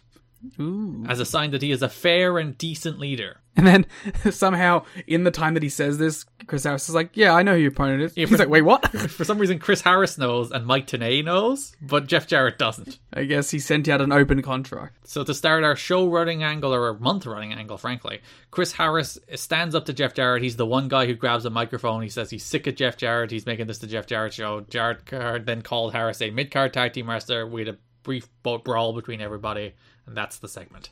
Neat. So while James Storm is out injured, he has a bum shoulder, Chris Harris is getting himself a little singles push. James Storm will not be outshone this month because he may have the best thing that is in this entire feud. It's so good. We'll talk about this in the last show of the month. It's so good. If you ever want to see James Storm channel RVD... Oh, my favorite part of the segment was, in his last appearance, as you mentioned, this is the end of Don Callis until 2018 when he shows up as a color commentator. He's walking around with his under new management sign, and he points at the under new management sign and then starts pointing at himself to indicate that he is the new management. And while Tom is talking, he slowly irks it out in front of him just so that everyone knows. He leans it into the camera shot. It's like if you ever have a job and you're quitting it and you're on your last day there, so you just kind of fuck around all day. This is what this was. So to go through all those matches, Siaki defeated Kid Cash to keep his job. How lucky. The union of Sarah the Ticket Taker, Tiny the Bellkeeper, and Jeremy Borash united to help Siaki. He picked up a winner with a roll-up. But then Don Callis came out and he fired JB, he fired Sarah, and he fired Tiny. He broke up the union. He's just like, get out of here, you nerds. You can't help each other. You can't gang up against us for perhaps fairer working conditions. And then he just put the under new management sticker on him. Yeah, just to put the under new management sticker on Sonny Siaki to indicate that Siaki is under new management. But Siaki wasn't seen this month again anyway. A bunch of people were on the show and then disappeared. It does feel like they're kind of mixing things up a little bit, you know? It seems to happen to Siaki in particular a lot, where he'll be in like a 2-week angle or be there for a couple of weeks and then disappear for a month and be there for another couple of weeks and then disappear for a month. It might be due to the fact that he hasn't been great in these roles. Wow. So JB was replaced by Tim Welsh, who was TNA's Director of Media Relations. He looks like a larger JB. Yeah, fake JB. They went outside and found someone who looks exactly like him but larger and go out there. He looks like he just walked in and ate JB and then became JB. Yeah, he Kirby'd him. But he's just off enough looking that you're like, huh. Just Borash. Elion face Abyss. It ended when AJ Who ran could out. this man be? Later in the month, he has a tag match, and he's basically just wearing the Apollo gear again. Wait, what? Sorry, he's wearing his own new gear. He has a new mask. He does. He has a new mask later in the month as well. But yeah, my man's... I have no clue who this guy is. I'm thinking it's Tracy Williams. Yeah, that makes sense. So Abyss tried to unmask him. AJ ran out. That caused the match to be thrown out. Then Don Callis came out and he's like, AJ, you want a title shot? You want your title shot? Because AJ, of course, got his title shot because of that tag match with Eric Watts. Technically, he's the number one contender this whole month. He's due his title shot. And then Callis gives him his title shot, a tag team title shot with Abyss as his partner, which we'll get into separately in a moment. And then our main event. Jeff Jarrett comes out. There's a segment before this. We'll talk about that separately. It deserves its own moment. Sure does. It's only like one of two segments that involve these people, so we could just bust it out now. All right. So Eric Watts comes to the ring. Through the crowd, because he's a man of the people. Because he's been fired and he's not supposed to be there. Nah, sure. So Watts comes out and he's like, I may not be DOA anymore, but I'm still a wrestler. And Jarrett, I'm coming for you. You remember that time when I debuted and I beat you up a bunch. It's going to happen again. Yeah, remember when I was cool as hell? I'm going to be that again. Then he is interrupted by Goldilocks. By the Joker. She has gone full Joker-fied. Yeah, there was this fun moment in the watch along where we were debating which comic book characters equate to which TNA wrestlers. Mm-hmm. And at first we're like, oh yeah, Eric Watts the Joker. And then we're like, no. Goldilocks the Joker. Yeah. Eric Watts Harley Quinn. Perfect. It couldn't be more perfect. It's so perfect. Especially when you watch, as you mentioned, Goldilocks has 2 segments this month. There's this one and there's a pre-tape later in the month. She has gone full unhinged Joker. She's like one step off of like wearing a green and purple suit. And putting lipstick across her mouth to simulate a smile and start to ask people, why so serious, Eric? Eric, why so serious? She could have been the first Joker-fied pro wrestler. And like there's blood on her blouse here? Yeah, and just rand. And let's mention the clothing. Uh-huh. What a look this is. It looks like her pajamas, except it's not. And also there's blood on it. And also like, it's like cut all up on the sides. It's very weird. So Goldie starts talking to Watts. She's like, I'm going to talk to you about Feminism 101. Everybody walked all over you, Eric, but you never learned how to become a real man. I tried to teach you how to be a real man, and you just let me walk all over you too.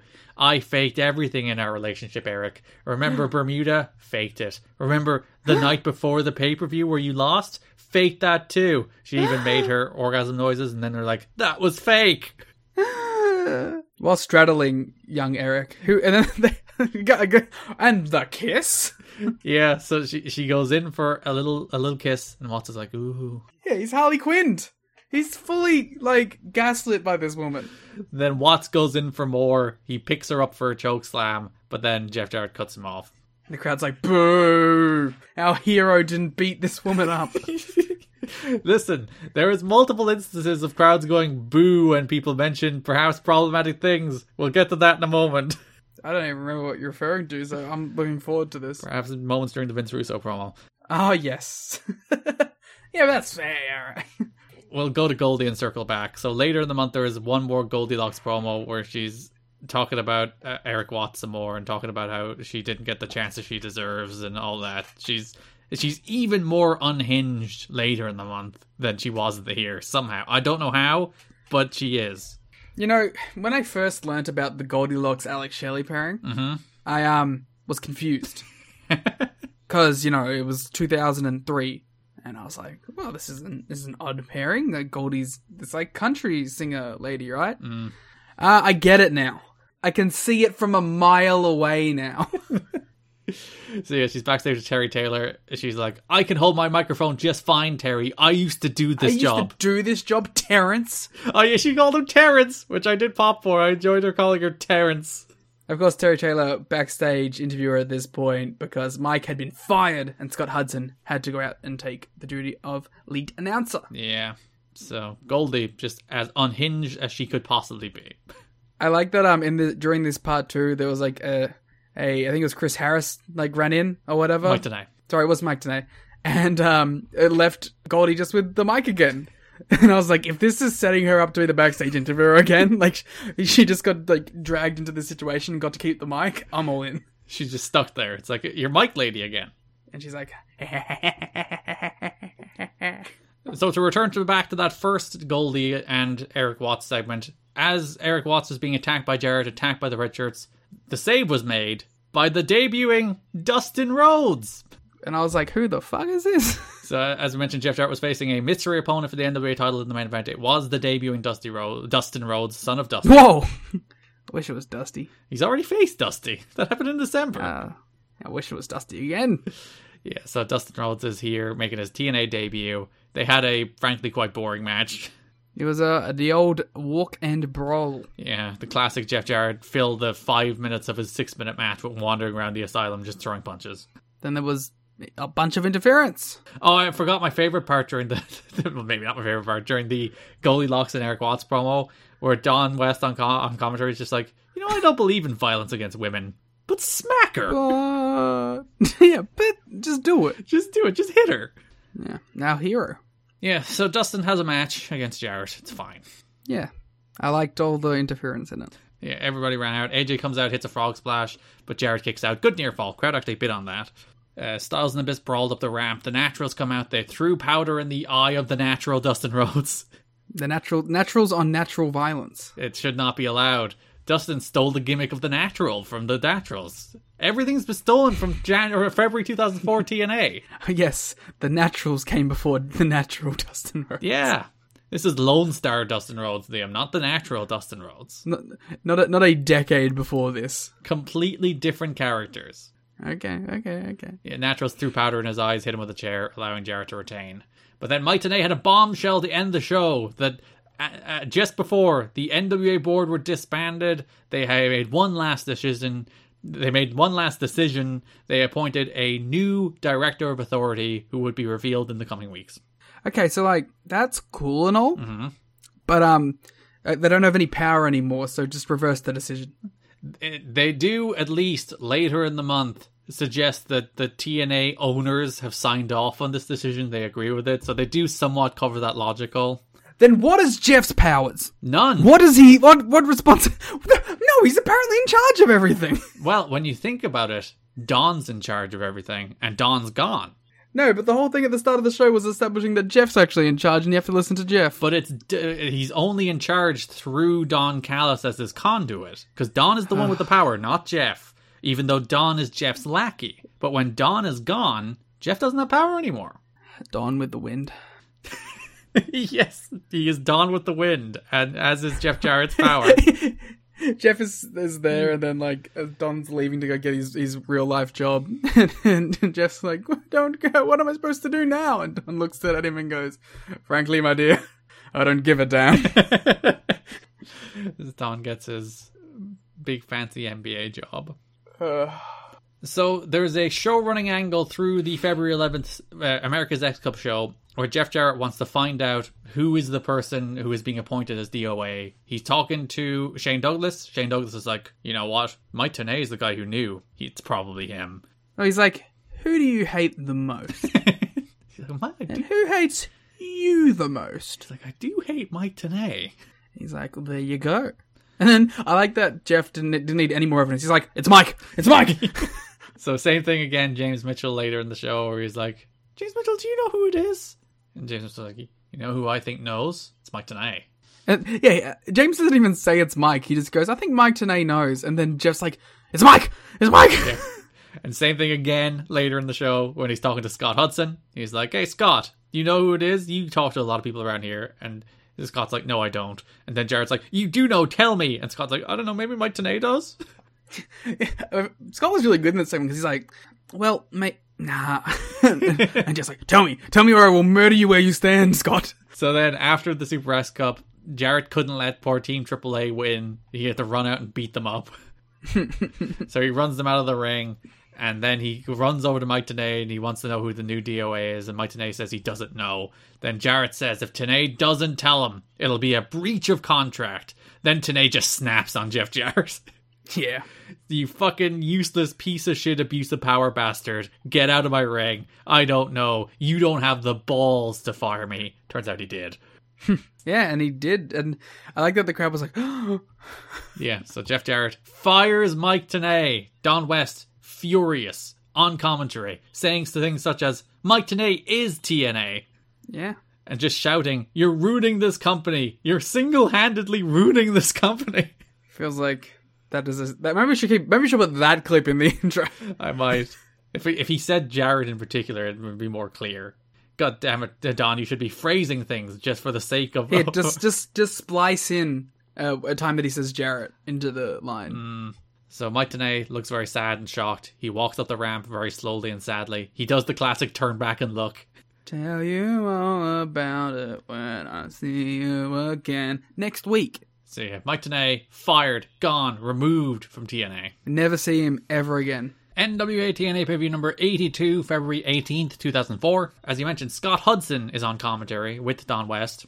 Yeah, I like this team. I liked Don in the opening match accidentally calling Scott Mike.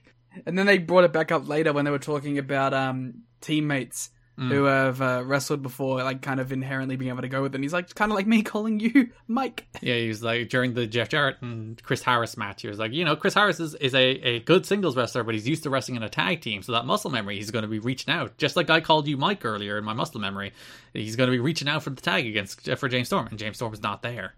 I think Scott was hurt. He was like, no, I'm not Mike. I wish I was. So after the 8-man tag team X Division match where Jerry Lee, Elix Skipper, Chris Sabin and Sanjay Dutt defeated Sharkboy, Roderick Strong, Jason Cross and Jimmy Rave, Jeff Jarrett came out, he hit Jerry Lynn with the guitar, he then fired Jerry Lynn for breach of contract for not winning the America's X Cup. I like that that's the thing to be fired for. He also just casually appointed Elix Skipper as the new leader of Team TNA. It's like, Elix, you're in charge now. Something that will not be brought up again. He said that Callis and Stenenbaum have taken care of the new DOA already, and tonight he will give Chris Harris a chance to step up to face the champ in a non-title match. Yeah. We'll cover it here because there's nowhere else really to cover it. There was also an El Leon and Dustin Rhodes against the Red Shirt security match on this show.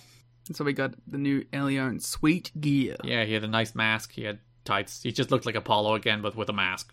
Wait, what? He looks like Apollo. I didn't say he is Apollo. Oh, okay. Because that would be silly. There was a very long heat segment on Dustin, but then El Leon's comeback was kind of lame. I'm shocked. Dustin got the heat pretty well. The crowd was into it. They did the classic, referee missed the tag. There was actually a top rope leg drop from, I think it was Legend. And, some classic heat. Dustin kicked out at, 2.99 for that. It's like, dude, you did not need to do that razor tight near fall for this leg drop. Yeah. But he does eventually make the tag to El Leon. El Leon pins Legend after a rock bottom. Yeah, but I feel like, when is this gonna stop? When are we gonna stop doing the El Leon thing? Sooner rather than later. That makes you feel any better. Cool. Naturals came out after the match, attacked Dustin Rhodes. El Leon ran them off with a chair. And that is the last we'll see of Dustin until December. Oh, I've got to mention he had a really bad singlet. It looked like a singlet made out of his current gear. It looked like a singlet that was made from whatever was left over of El Leon's gear. Yeah, they were a very thrifty team. They were like, we'll get this one piece of material, I'll cut out some tights and a mask, and you cut out a singlet. Yeah. So that brings us to our main event in which Jeff Jarrett faced Chris Harris in a non-title match. The point being to emphasize that Chris Harris is a challenger on Jeff Jarrett's level, I guess. The whole story of the match was there was a ref bump where Rudy was taken out with a crossbody. Jarrett hit the stroke, he got a visual pin. Then Rudy came back through... Kid Cash helped the Rudy come back through. Harris kicked out. Harris hit a catatonic on Cash. Told Rudy if he counted the 3, he'd be fired. Rudy refused to count. Okay, you really jumbled up that last sentence. Harris hit a catatonic on Jarrett. Shut up! But Cash told Rudy if he counted 3, he'd be fired. Harris hit a catatonic on Jarrett, but if Cash told Rudy if he counted the 3... Stop, please. Harris hit a catatonic on Jarrett. You're not a nice person. Say, if you didn't mess it up again, I wouldn't laugh so hard. Harris hit a catatonic on Jarrett. He... God damn it. You're doing your head now. No, I'm just gonna sit here for the rest of the show. Harris hit a catatonic on Jarrett, and then he went for the pin. And then Cash popped up in the apron and said, Rudy, if you count the 3, I'll fire you. And Rudy didn't count. Harris hit a leg drop on Jarrett. Same thing. Rudy didn't count again. Jarrett hits Harris with the title in front of Rudy. Demands Rudy count regardless. Rudy counts down Jarrett.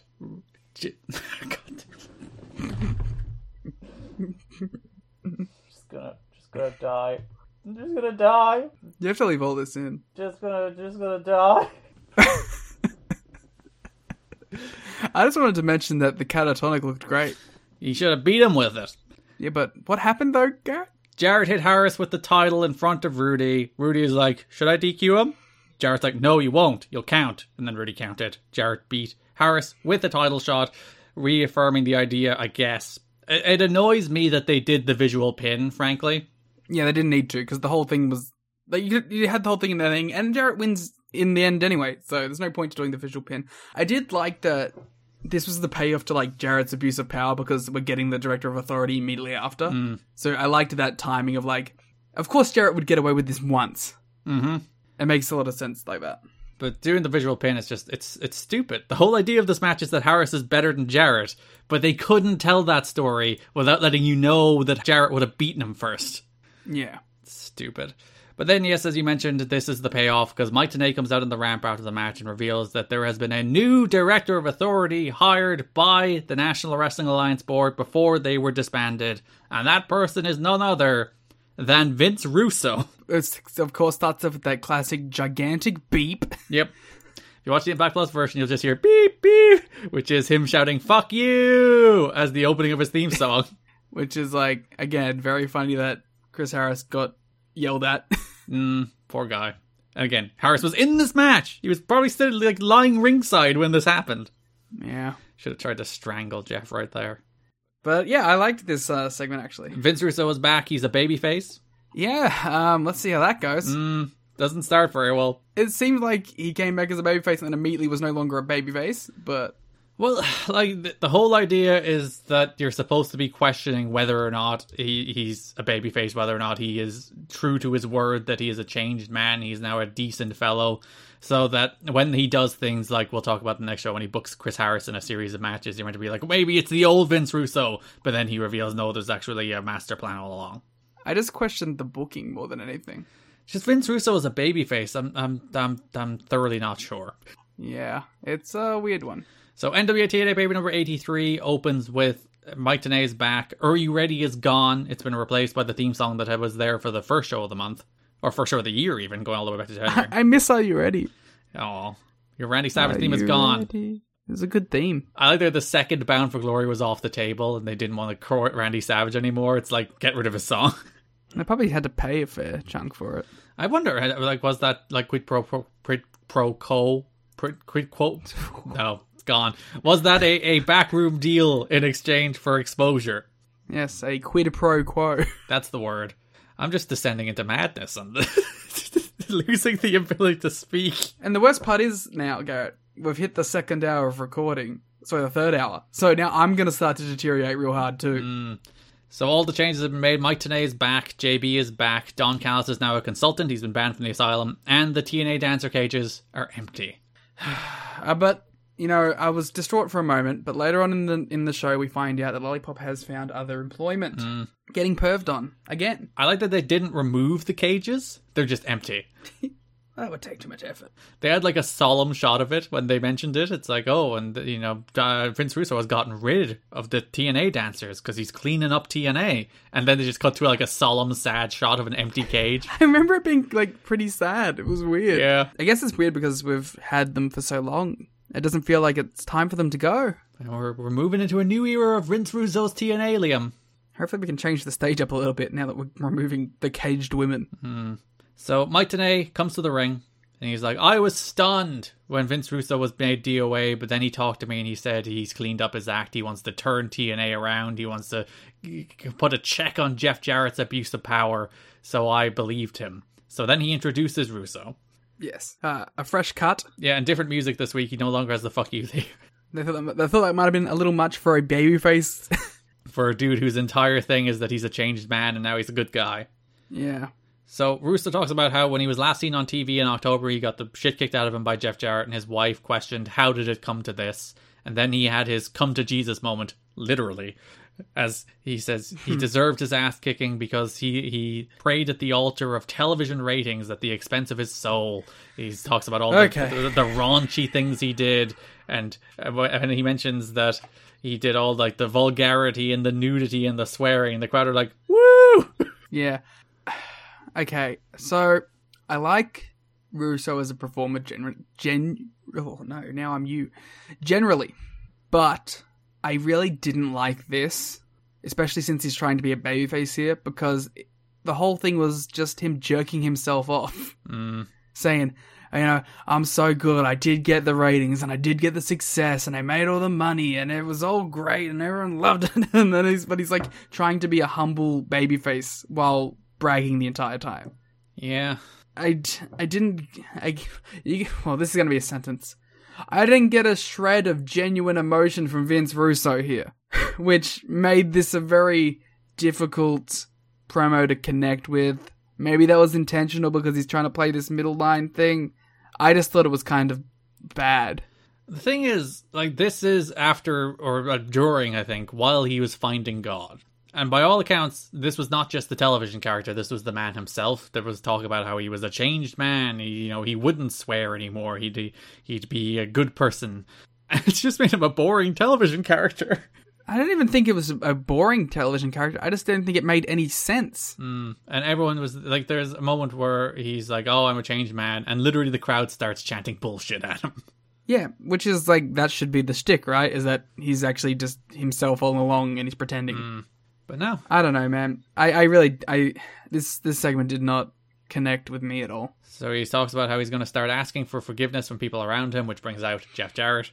Jeff Jarrett, naturally, doesn't believe Vince Russo. He thinks he's full of shit. Which is, again, exactly what the crowd thinks as well. So Jeff Jarrett's just a babyface here? Yeah. Also, Jarrett's like, hey, you want to join me? After all of that, he's just like, if you want to join me, you can just say it. Yeah, if you want. We spent like 18 months feuding about the whole idea that I don't want to join you, but listen, now I'm the bad guy doing evil things. You want to join me? Yeah, come on, let's go. So Russo said, no, it's time to pass the torch to the young guys and give an opportunity to new people. And Jarrett's like, fuck that!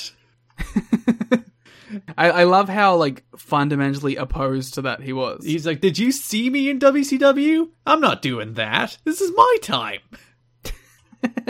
Which kind of rocks, actually. It's like, I founded this company to get this chance. I'm not giving it to fucking AJ. It's pretty good, to be fair. He's a good character. So Jarrett gets in Russo's face. He pushes him over. Russo gets back up. Russo doesn't retaliate. He slaps Russo real goddamn hard. Good. He sunk that slap in. But again, Russo doesn't rise to Jarrett's provocation. He doesn't retaliate. He turns the other cheek, if you will. But the thing about that is, like, that doesn't make you a babyface in wrestling. No, it makes you a bit of a bitch. Yeah, it's like, that in real life, right, that's like the bigger thing to do. But this is a whole genre of television about fighting people. Yeah. There's even like a note from Dave Meltzer about the Teddy Hart CM Punk fight, where it's like, Teddy Hart could have gotten in trouble for rising to Punk and participating in the fight, but he probably would have been seen as a bitch if he backed away. So, people were like, he couldn't have backed away. Because that's pro wrestling. Yeah, you see it like in MMA and stuff too, is like, if someone starts something, you expect the other person to jump back. Just because it's a sport built around punching each other in the face. So the whole idea that Russo will not fight back against Jarrett does just make him seem even lamer of a character. It just doesn't connect. Which I guess is the whole problem with this Russo thing in general at the moment. So Chris Harris has a series of matches, but he only has one at first. He faces Chase Stevens of the Naturals to get revenge for what they did to James Storm, putting James Storm on the shelf. So Chris Harris beats Chase Stevens with a catatonic, all well and good, until Russo sends Andrew Thomas out there to insist that Chris Harris will now face Andy Douglas immediately in another match. Harris wins that match too with a roll-up. Russo comes out a third time and orders Harris to face both of the Naturals. James Storm confronts Russo on the ramp. He's like, hey, what are you doing? And Russo's like, no, bro, trust me, bro. Yeah, it doesn't seem, fair.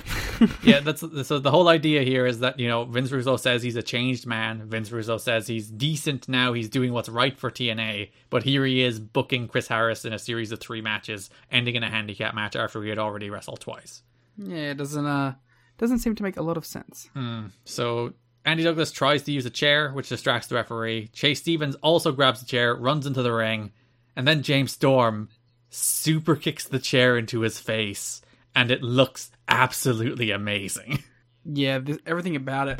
And it's because, like, he can't really, like, use his arm to do like any sort of balance, so he just kind of throws his foot as hard as he can. Yeah, because I should have mentioned he does have his shoulder in a sling because he's injured, and he just propels himself through the air, foot first, to super kick this chair into Chase Stevens, which allows Harris to pick up the win to beat the Naturals in a handicap match. Even Don West is like, well, he's not gonna kick out of that one. Yeah, and Mike today like marking out. He's like, what a super kick! Yeah, it was great. So, kind of a birth of the Naturals, where Chris Harris beat them in singles matches and beat them in a tag match. But listen, it's not about the Naturals right now. I was going to say also the Naturals are losers, so it's fine. Yeah, so Scott Hudson interviews Vince Russo backstage about what he just did to Chris Harris. Harris confronts Russo. He's like, what the hell, dude? You said you're changed. You booked me in matches. But then Russo says, you're not ready for a world title shot, but you will get the match on March 17th. And by the time we get there, you will be ready. So the whole idea here is that Russo is trying to sharpen up Chris Harris to get him ready for a title shot against Jarrett. Because he'd rather Chris Harris be champion than either Jarrett or Raven.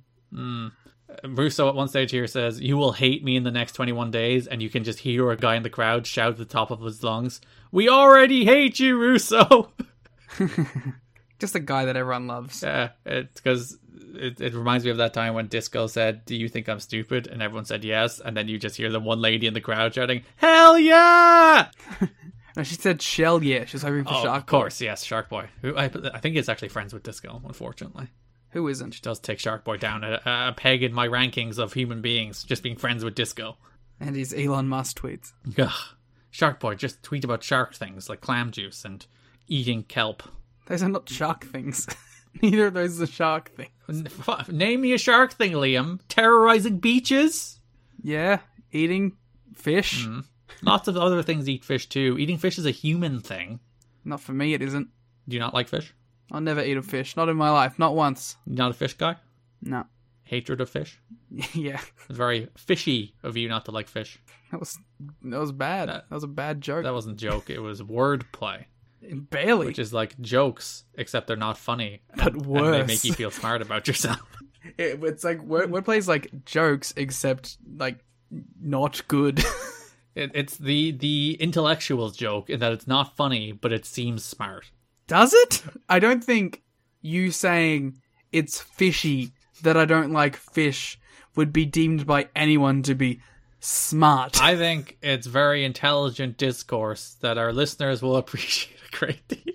All right, come on, we got like 17 more topics. All right, yeah, that's the end of the Jarrett stuff. Jarrett's not in control. Vince Russo is your babyface director of authority, and Chris Harris is heading toward a title match against Jarrett, even though he just got pinned by Jarrett and got a visual pinfall against Jarrett. Got a visual pinfall on him. He beat the Naturals, so, you know. That means he's ready. Are you ready? Are you ready to talk about the latest Raven stuff? Sure. So, Raven's feud with the Gathering continues into February, starting with the Sandman and the debuting hardcore legend Terry Funk facing the Gathering. It's nice to see Funk. It's nice to see Funk talk about his constipated horse. So, yeah. Funk and Sandman do a promo before the match. They're talking to Scott Hudson, and Sandman's like, here's my partner, it's Terry Funk. And Terry Funk is like, you know, you wouldn't think we'd get along, but, you know, my wife is crazy, my kids are crazy, my horse is constipated all the time. I'm surrounded by crazy, so I can get along with the Sandman because he's crazy too. Makes sense. It's a perfect promo. Yeah, it's about as good as it gets. Classic Terry Funk talking about his constipated horse immediately in TNA. Yeah, that's about right. So we do have the match. It's the Sandman and Terry Funk against the Gathering. Funk does a moonsault, which is pretty cool. It's always nice to see him busted out. And he's like 60 at this stage, so hell yeah. Probably shouldn't be doing moonsaults, but still, he's Terry Funk. Ah, fuck, it's Terry Funk. The Gathering win with their slam elbow drop on a chair, and then Funk ran off the Gathering after the match.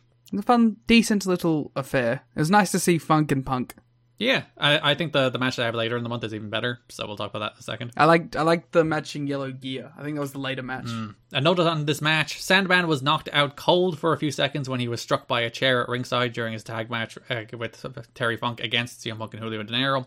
Sandman was dazed after the match and was sporting a golf ball-sized lump next to one of his eyes. Sandman couldn't remember how he was knocked out. He asked Punk and De Niro if either one of them hit him with a chair shot during the match. They both denied it. Turns out it was actually Punk. He threw a chair that struck Sandman. There was some like, yeah, why did he deny it? Huh? Punk's not making friends in TNA at this point. It's a bad month for Punk.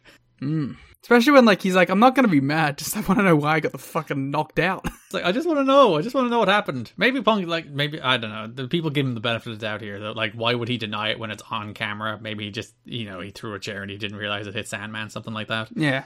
That's the thing, like, he could have just thrown it out of the ring. So there was another note about Terry Funk and Shane Douglas. There was some tension between Shane Douglas and Terry Funk prior to the show. As all of the wrestlers were getting their instructions for the show opening segment, Funk approached Douglas and apparently asked if they could let bygones be bygones. Those watching from a distance say Douglas made it clear that he didn't want anything to do with Funk and basically blew him off. The heat between the two stems from an incident that took place while the two of them were working a match for XPW, Rob Black's promotion, and Funk was cut by a bottle, which he blamed Douglas for. Alright, Douglas, come on. Yeah, when Terry Funk, universally beloved pro wrestler, walks up to you and like, can we just let it lay in the past? We let sleeping dogs lay. We can get along. And Douglas is like, no, ooh, franchise, no. Especially when the ensuing incident seems to be that you cut him with a bottle. Yeah, he seems to be the one being like, yeah, let's let it go. Let's move on. And you're still like, no. I don't know. Maybe it was a Punk scenario. He's like, I didn't do it. Someone else cut you with the bottle, Funk. Funk and Punk. It's XPW. But you can't say without a shadow of a doubt that it wasn't someone else who cut him. So during the America's X Cup show, Terry Funk just ambles out and cuts a promo. Now we need to have a little break in between the semis, I guess, and the main. Yeah, it's kind of a rambling promo. The crowd don't really care. The most notable thing about it, so this promo, he's announcing that, Sandman can't be there, so he needs a new partner. So he finally got on the phone. He called Raven, and Raven's going to come back and face the Gathering next week. And when he says the words Raven, the crowd apparently react so little that they pump in crowd noise. Oh, I did think, I was like, when I was reading that it didn't make noise, I was like, oh, I thought they made noise. No, if you go back and listen to it, it's very clear. He's like, and I'll bring back Raven. And then it's like, woo! Yeah, maybe I just thought people were really excited. It's a full Thunderdome pop. The stealing the Thunderdome from TNA. Again, the influence of February 2004 TNA. You get the Rainmaker, stolen. You get Taichi's pants, stolen. Who stole Taichi's pants? No, someone find them. Thunderdome, stolen. All these things. TNA's influence knows no bounds. Yeah. So February 18th, you do get the Gathering facing Terry Funk and the returning Raven in a match I really enjoyed. Terry Funk bled a bunch. Yeah, I mean, that was impressive. And it's been a minute since we've seen that much blood, I feel. So it didn't actually feel like overdone at this point. I think Funk is the only person that bleeds this month, right? Which is a miracle. Yeah, and in this era of TNA, having only one person bleed is quite remarkable. I thought it was fun. And yeah, like I said, this was cool because I really like just the interactions between Funk, Raven, Punk. And Julio. And Julio too. Why not? Let's chuck him in there. Or Julio. You don't want to leave him out. I liked the gear in this. I thought it was really neat. Yeah, Punk should have worn the yellow shorts at All Out. Was that show? No, Revolution. He should have worn the yellow shorts, not the white shorts. Sure. Much fancier. I liked it. There was a lovely touch when they were getting the heat on Funk. He was like wandering around and he had a lot of blood in his eyes, so he didn't know what corner to go to. So he started wandering toward the Gathering corner before like stumbling back into the Raven corner. That's good wrestling right there. Raven, much better hot tag than Apollo did earlier. Yes. Is it a hot take to say Raven's a better wrestler than Apollo? Yes. It should be noted, Raven did come out wearing like the jorts, wearing like the shirt tied around his waist, the classic old school Raven look. Yeah, and I'm not sure if it was in this match or on the last match, or just the last match of the month. But he also got like a rip-off version of his ECW theme. Oh god, yeah, that's the last show of the month. It's terrible. It's fine. It's really bad. It sounds like the song. It's really bad, especially like his TNA theme is great. It's a really, really good. And then he has this terrible theme song for the last show of the month. I don't know. It sounds like Come Out and Play, and I think that's just the whole point. It doesn't fit him at all, though. It's far too upbeat. Yeah, but that's what he's. It's the ECW theme, man. But it's even worse because like he comes out here to his Raven theme dressed in his old Raven look. And then he comes out the next week and he's not even dressed in the old school Raven look. He's back to wearing a kilt. If they were going to do the song, they should have done it when he was wearing the ECW gear. He's wearing the ECW gear here with his theme, and then he has the theme next week, but doesn't have the gear anymore. Yeah, that is a weird touch. I don't know. Yeah, you should have done the music last week. So, post-match angle, James Mitchell comes out with a stun gun. We'll talk about that in a sec. He goes to stun Raven, but he gets Funk instead. Funk throws himself in the way of the stun gun to take the blow for Raven. I was a little worried about that. I was like, ooh. Well, you should be worried, because they used a real stun gun. Of course they did. I mean, why are we... Okay, listen. Old Jim Mitchell. Why do we keep giving you real things? Last month it was real ether to knock out Raven. This month it's a real stun gun to take out Terry Funk. Yep. Note from the PW Torch, TNA used a real stun gun for the angle between Terry Funk, Jim Mitchell, and Raven. Mitchell was said to be nervous about using the stun gun and half-jokingly told wrestlers he couldn't believe that TNA entrusted the single most physically inept person in the locker room to zap a 60-year-old man with a taser gun. When Mitchell was asked what would happen if he accidentally stunned Funk, he said there would be 2 coroner's trucks, one for Funk and one for himself after the other wrestlers finished killing him. You know, that is fair enough, though. If you were the man who killed Terry Funk, you would not make it out of that locker room alive. If I was the man who killed Terry Funk, I wouldn't allow myself to make it out of the locker room alive. You would be the one to take yourself down. Yeah, of course. Raven cuts a promo later in the show. Actually, I quite liked. I was kind of mad when I saw that Funk took a taser for Raven, and Raven didn't even check on him. But then he did the promo later in the show where he's like, I started putting other people's feelings before my own, and look at what it did for me. That's why he's doing it now. Like, that's why, like, that wasn't a revelation due to what happened in that match. No. That was something that he came into that match with that attitude. Yeah, that's what I mean. I was like, in the match, I was like, are you really not even going to check on Terry Funk? But then he did the promo where being like, I'm not going to look after anybody anymore. Yeah. Ah, sorry, I thought you were, like, confused as to why that happened after that, but... No, yeah. I was confused when it happened. It's like, geez, the dude took a taser for you. At least you could do is like, are you okay? But no, he did the backstage promo afterward being like, oh, after all these last 5 weeks, I wallowed in my own pain and misery and self-loathing, and I realized that me looking out for other people started to become the problem, and that's the reason I'm not going to do that anymore. But also, I'm going to bring Sabu next week. Mm-hmm. My pal Sabu is going to show up. Yeah, the homicidal, suicidal, genocidal. Death-defying. So, last show of the month, Sabu and Raven face the Gathering in this long series of ECW guys against the Gathering match in CM Punk and Julio De Niro's last match in TNA. Yeah, that's, sad. Yeah. It's it feels bad not to get, like, the ending, you know? Well, at least he lost the Raven, you know? It's not the worst place to leave it. But also, then he cuts a promo, he's like, I'm gonna kill each of you. And it's like, I guess you did. Yeah, they're done. They're dead. He did it. Alright, well, let's talk about CM Punk TNA. It's a weird run where he had like the starting singles thing where he was just like a wacky X Division guy. He disappeared. He came back as the Gathering, where it's a mid-card tag team that, just as it looked like they might rise above becoming a mid-card tag team, circumstances conspired so that Punk would never appear in TNA again. So, like, would this have led to a Punk and Raven singles match? Would this have led to Punk and Gathering getting like a tag title run, maybe an AMW feud that people would remember? Who knows? I would have liked to see 6 more months of CM Punk and TNA just to see where it would have went, because it did finally feel like Punk had a like somewhat of a direction, as opposed to pretty much all before this where it didn't. But yeah, it's a weird run. I think I'm way more positive than I thought I was going to be on it. Because I thought it was going to be a lot shorter. Like, he was here consistently for about a year-ish, and then did bits and bobs. Yeah. I assumed it was like 6 months. This was a more decent run than I think. I think it's a better run than people give it credit for. I think it's, you know, a lot of it's CM Punk and this is what you did with him, but, you know, well, they did what they did at the moment, you know. Eventually maybe he would have turned into the CM Punk that we know, but at this point I don't think this is necessarily a bad thing to do with CM Punk. Maybe the one miscue is not giving him enough promo time. But I thought for the most part I liked it. Obviously, you know, the Gathering, James Mitchell, Raven stuff was like our favourite feud last year. So we can't be too low on it. All the Gathering stuff, all the 6-man tags they had were pretty good. I liked the stuff with Sandman and Partner of the Week. I like where we ended up over here. Just, yeah, like you, I think. I wish I would have liked to have seen the finale, the full wrap up here, and see where they went from there.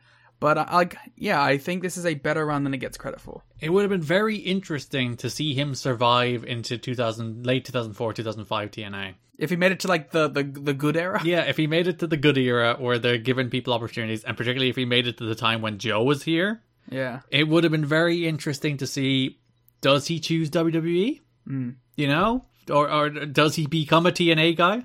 Yeah, it's like in a world where he can keep doing ROH and do like the TV with TNA, pay-per-view TNA schedule. It's like, how different does that look? Does he instantly pick up the phone? I think that, yeah, that's a very interesting alternate history, but we don't get to see it. And then, like, you know, would he go on to be, like, the biggest star in wrestling? Yeah, or just a guy in TNA. Or, like, an AJ level guy? Or even if he, like, stayed in TNA to, like, 07 and jumped to WWE then, does it look different if he comes to WWE with TNA exposure? How does that work? Does he become, like, a Chris Harris? Yeah, is it worse for him? Is it better for him? These are interesting questions that we will never have answered. If only we could look into this multiverse of matches. By the way, fuck everyone who says that's a bad name for a show. That's a great name for a show. Tim was a big fan of his Marvel wordplay. Yeah, that's a good one. Oh, now you're a supporter of wordplay, huh? Yes. I'm taking that Marvel money under the table as we speak. So in this match, Raven accidentally, I think, maybe on purpose, I think it's accidentally, hit Sabu with a chair. Sabu was going for a springboard and he hit him with a chair while he was trying to hit Punk. They cut to a weird angle. You couldn't really see what happened. But I think the idea is that maybe he hit him on purpose. I don't know. I think it was accidental, but he didn't give a shit. Yeah, that might be it too. Then he dropped Punk with the DDT and cut a promo after the match saying he's still coming for Jarrett and he's a bit mad that Chris Harris is getting a title shot. Yeah, he's like, well, what about me? What about Raven? And that's unlike him to say. I like that this dude's catchphrase is a really whiny thing. Yeah. What about me? Oh, my title shot. To be fair, probably should have his title shot. Listen, if anybody should have a title shot, it's AJ. Yeah, AJ should be whining more. What about me? What about AJ? What about me? What about AJ? Wow, great AJ impression. I thought he was in the room. It's getting better and better. Your AJ and Dixie are like right next to each other. Yeah, it's just like a slightly higher pitched one and a slightly lower pitched one. So that takes us to tag teams. One of the big stories is the split up of Simon Diamond and Johnny Swinger. I'm devastated. I have no idea why they're doing this. I don't. I guess they want to give the Juggalos a real wrestler? And that's Simon Diamond? Yeah, I like Simon Diamond. I wouldn't exactly consider him Juggalo adjacent, though. I know, but like maybe they just want like a guy to put with them to keep the matches from going off the rails, and they trust Simon Diamond. I don't know. I think if you look at this month, there is a single theme in the tag division. It's one of the classics. Yeah, the tag team partners that hate each other. Every single team hates each other. Except AMW. They kept strong. Well, because they're not teaming this month. They're safe from it because they're not teaming. Yeah, because James Storm is essentially Chris Harris's manager this month. Because Simon Diamond and Johnny Swinger are breaking up. I think they broke up the red shirt security at the end of the month. They seem to suggest Legend was fired. Oh, yeah, they killed Legend. They murdered him. Legend is gone. 3LK has dissension for some reason. Yeah, the most, like, tight group I've ever seen. I did not expect that at all. The new franchise has dissension covering over from last month. But I feel like they've joined back up a little bit. Yeah, the dissension in 3LK has brought them together. Yeah. They transferred the dissension onto another team. That's by the way, that's good couple advice. If you're a couple that's on the rocks, just ruin someone else's relationship. Deflect all your angst onto somebody else's relationship. Oh yeah, it'll save it. That's what happens. For every year you cut from someone else's relationship, it comes onto yours. Ah, good. Mm-hmm. You should charge for this. That's advice? Yeah. All right, new Patreon tier. Liam's romantic advice. Save your marriage. Oh, can we do like a Dr. Drew show?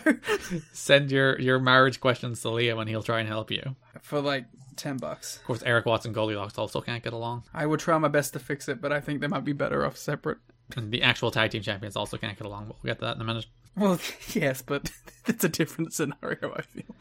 So Mike today has a sit-down interview on the first show of the month with Simon Diamond and Johnny Swinger. He asks them again about the loyalty oath. Diamond is very upset about the idea of giving Disco credibility, which I think is a good thing to be upset about. A clip that we will now have forever. Well, that should be an intro clip if we're doing a new intro clip. Oh yeah, well, I cannot believe why we're giving Disco Inferno credibility. Or sorry, Glenn Gilberti. That's a pretty good one. So we'll add that to the intro, and we're definitely adding the Jerry Lynn G one to the intro. Yeah, of course. Straight up G. Straight up G. So Swinger talks about how Diamond was the best man at his wedding and their bond can't be broken. Then Johnny Fairplay popped up and was like, hey, one of you signed the loyalty oath. And then Simon Diamond chased him. Like, John Fairplay, for someone who's a performer, doesn't perform very well. He is still annoying in how he performs, though. But he's so... Am I watching Stephen Grant up here? This man's so neurotic. That's a joke for you. Thank you. And you alone. You did the classic related to a thing I hate, so I then can't defend Johnny Fairplay without having to like defend Moon Knight by transitive properties. So It's like he's lost every like bit of confidence he had. And I found it evident when comparing him on that interview show that he was on that we saw the clips from. And it's like, that guy on that interview show had confidence and was a TV guy. And then when he was doing his in-ring stuff, it came across so bad and like he was so anxious. yeah, I think it's the difference between him performing, capital P, and just being himself. You know, he should just try being himself. And himself is like an asshole, so it should be fine. So Yeah, I don't know. That's a weird one. I didn't like him this month very much. we'll talk more about him when we get to the AJ and Abyss stuff, because he's kind of involved in that for some reason. I don't know. Yeah, whatever we're talking about still. So yeah, Diamond and Swinger, we go to the third show of the month, February 18th, where Diamond is like, tonight we will find out once and for all. I'm going to get the clipboard from Kid Cash and prove that neither of us signed it. And then he goes to Swinger's like, right? And then Swinger's like, yeah. Swinger looks very dubious and deflective. I like to say that I like forever and always I am right. You were not trusting of Johnny Swinger. And I sided with Simon Diamond from the beginning. So at the end of an ICP against Kid Cash and Glenn Gilberti match, again, we'll talk about ICP. Never trust the casino owner. They're always trying to swindle you out of something, aren't they? Words to live by. So Diamond and Swinger made the save after that match. We'll talk about that match when we talk about the ICP. Diamond checked the clipboard, saw Swinger's name. Okay, I know we're doing the bit about the everyone ripping off everyone, but Festival of Friendship, right here. Yeah. Oh, it is. It's literally, why is my name? Oh, well, technically it's why is your name on the list. But Why is your name on the list? and he even gives him like the exact same heartbroken look that Chris Jericho gives him. And then he gets jumped in like the same way. My God, everything does come from February 2004 TNA. I'm really looking forward. Shout outs to the people listening to this supercut on YouTube of all the 2004 February stuff that became into real angles. The most influential, I don't even have to stretch, like my bit on Twitter where everything is related to TNA. This is just stuff that's taken from TNA. The most influential month in pro wrestling history. There's the YouTube title for you. It can't be denied. So yeah, Swinger jumps them, then David Young and Glenn Gilberti join in as the red shirts come out, or black shirts even come out and make the save. I'm really sad about this breakup. Doesn't seem like there was any need for it. I like these two as a team. I'm kind of weirdly excited for babyface Simon Diamond. Don't ask me why, but I've become a big fan of Simon Diamond during this run. You see, I'm on the other side of that. I'm like, this guy is a natural smug heel. I know, but I'm interested in seeing how it goes. He does kind of look like Roderick Strong's dad. They should do that. Him and Rod Strong hanging out. Rod Strong and Simon Diamond. Strong Diamond. Strong Rod. Diamond Strong Rod. Diamond Strong Rod. Well, Diamond Mine was right there, but still. Oh, fuck! His literal stable in NXT with the word diamond in it. God damn it. I'm really pissed about that. Shoutouts to, I think, Mike Tenay for completely shitting on this man's life getting torn apart by going, Simon has a problem. And then he gets beat up by his lifelong friend. It's like, oh, come on, Mike. What the fuck? To be fair, that was Scott Hudson. Alright, you know, that makes more sense. Scott Hudson's kind of a dick, so that makes sense. So then last show of the month, Simon Diamond faced Johnny Swinger in a match that existed. Yeah, it was alright. It was fine. I liked, like, you know, it's some easy booking here. The freshly turned heel cheats to win, so the babyface doesn't look bad. Yeah, and then they restart the match, and then Disco, Cash, Young run out. Diamond wins by DQ. Disco, Cash, David Young, Johnny Swinger. That's a dream That team. is the greatest stable I've ever heard of. It's a group that should be inducted into the Wrestling Observer Hall of Fame. Honestly, it's really depressing that we never got Diamond in that group with Cash at the same time. Because that's what a sextuple. Wait, there's 5 of them. Oh no. Well, Trinity can be there too. Yeah. Weird that they just went straight into doing this match between Diamond and Swinger. Well, yeah, but it wasn't the clean blow off that I'm sure this feud will get. So a note, although they did not voice their frustration to management, Simon Diamond and Johnny Swinger confided in other wrestlers that they are not happy about being split up. Furthermore, Diamond is not secure about working as a babyface since he's been a heel throughout most of his career. I believe in you, Simon Diamond. You can do it. Yeah. You can look forward to Irish Pat Kenny coming up. Oh no. Yeah, it's not a good one. This doesn't go well for either man. Why would they change that? It's TNA. Don't they know that no one Irish can be babyface? It's true. If you listen to this podcast. Yeah. So the biggest story in the tag division for the month is AJ Styles and Abyss becoming tag team champions. As we mentioned, first show of the month, Don Callis books AJ and Abyss in a tag title match against the Red Shirt Security. El Leon shows up, brawls with Abyss out of the building, but then... I hate El Leon. I take it back. Road Dogg, you get the pass. My new least favourite wrestler of all time is El Leon. Road Dogg is bad this month as well, though. He makes the same joke like 40 times. Yes, he does. Every single time. 2 shows.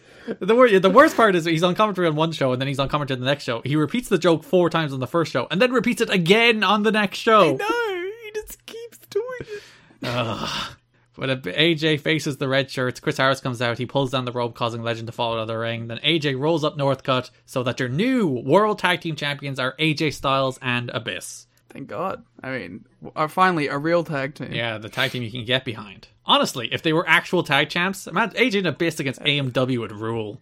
They would have some cool tag stuff, I feel. And also, like, you know, I feel like a babyface Abyss, babyface AJ would be the best things that they're doing right now, but, you know. No, they hate each other. Well, they do have some banger, weird mid-card stuff, so let's go. So February 18th, we have the debut of Johnny Fairplay's show. It's called Playing Fair with Johnny. Yes, this is also where we get the shots of him on the daytime shows. Yes, where he was on the early show on CBS. Is that show early? I'd imagine so. Otherwise, it would be a very false advertising title. They showed footage of him being powerbombed by AJ. By all accounts, that was actually a very brief segment of the overall interview. But listen, it was there. Yeah. Well, listen, the shout-out's the shout, and it was, you know, pretty good. I thought that's a good clip to sell to the general public too, I feel. Maybe that's why they wanted AJ to go out there and fucking staunch him with it, because they're like, well, this is going to get shown everywhere. Protect the biz. Really nail him with it. Yeah, and promote AJ as well. That, you know, when the Fair Play clip is the one that does the rounds, it's your top future star that's the one that's doing it. Yeah, and it looks great. So maybe that was the reason. So Playing Fair with Johnny was meant to debut with the premiere guest of Johnny Lawler, China, and they promoted this. It's always a good start when the first guest isn't there. And like, this isn't just like, you know, Bound for Glory, Macho Man stuff. This isn't news. They actively promoted it the week before. They announced that China would make her TNA debut as the guest on Playing Fair with Johnny, and she didn't. China Doll. Yeah, going by China Doll apparently at this point of her career. Was she already doing the New Japan stuff at this point? She would have been. That was 03, wasn't it? Yeah, because I think that was around the similar time as the Hogan stuff. So China's not there. By all accounts, she had multiple demands. She demanded first class airfare, which there's like debates on whether or not they agreed to give that to her. But by all accounts, she came up with other demands. Oh, is this true? Like, is the first class plane ticket thing like that he was going through like an actual thing? Yeah, because Johnny Fairplay does a promo on China during the segment where he talks about how she made all these demands, including first class airfare and all this. And by all accounts, that's a shoot. They just brought that onto TV. Were all of them shoot? Maybe she wanted creatine and a framed picture of Triple H, is what Johnny Fairplay said. So, somehow I don't think that one's true. Yeah, I don't think that third one is the one. So yeah, China meant to make her debut here in 2004. She didn't. She would make her debut until 2011. Yeah, I don't have any recollection about that, to be honest. Her match with Kurt Angle against Jeff and Karen Jarrett. I don't have any recollection of that. You can look forward to that at Sacrifice 2011. God, I'm pissed that we never made it that far into 2011. Oh, and the Monday War TNA didn't last long enough for you to get to see China. Grrr. The Monday Night Wars didn't continue on enough. So yeah, he doesn't have a guest. She would have been a pretty decent get for him. For Johnny Fairplay? No, for TNA. Right.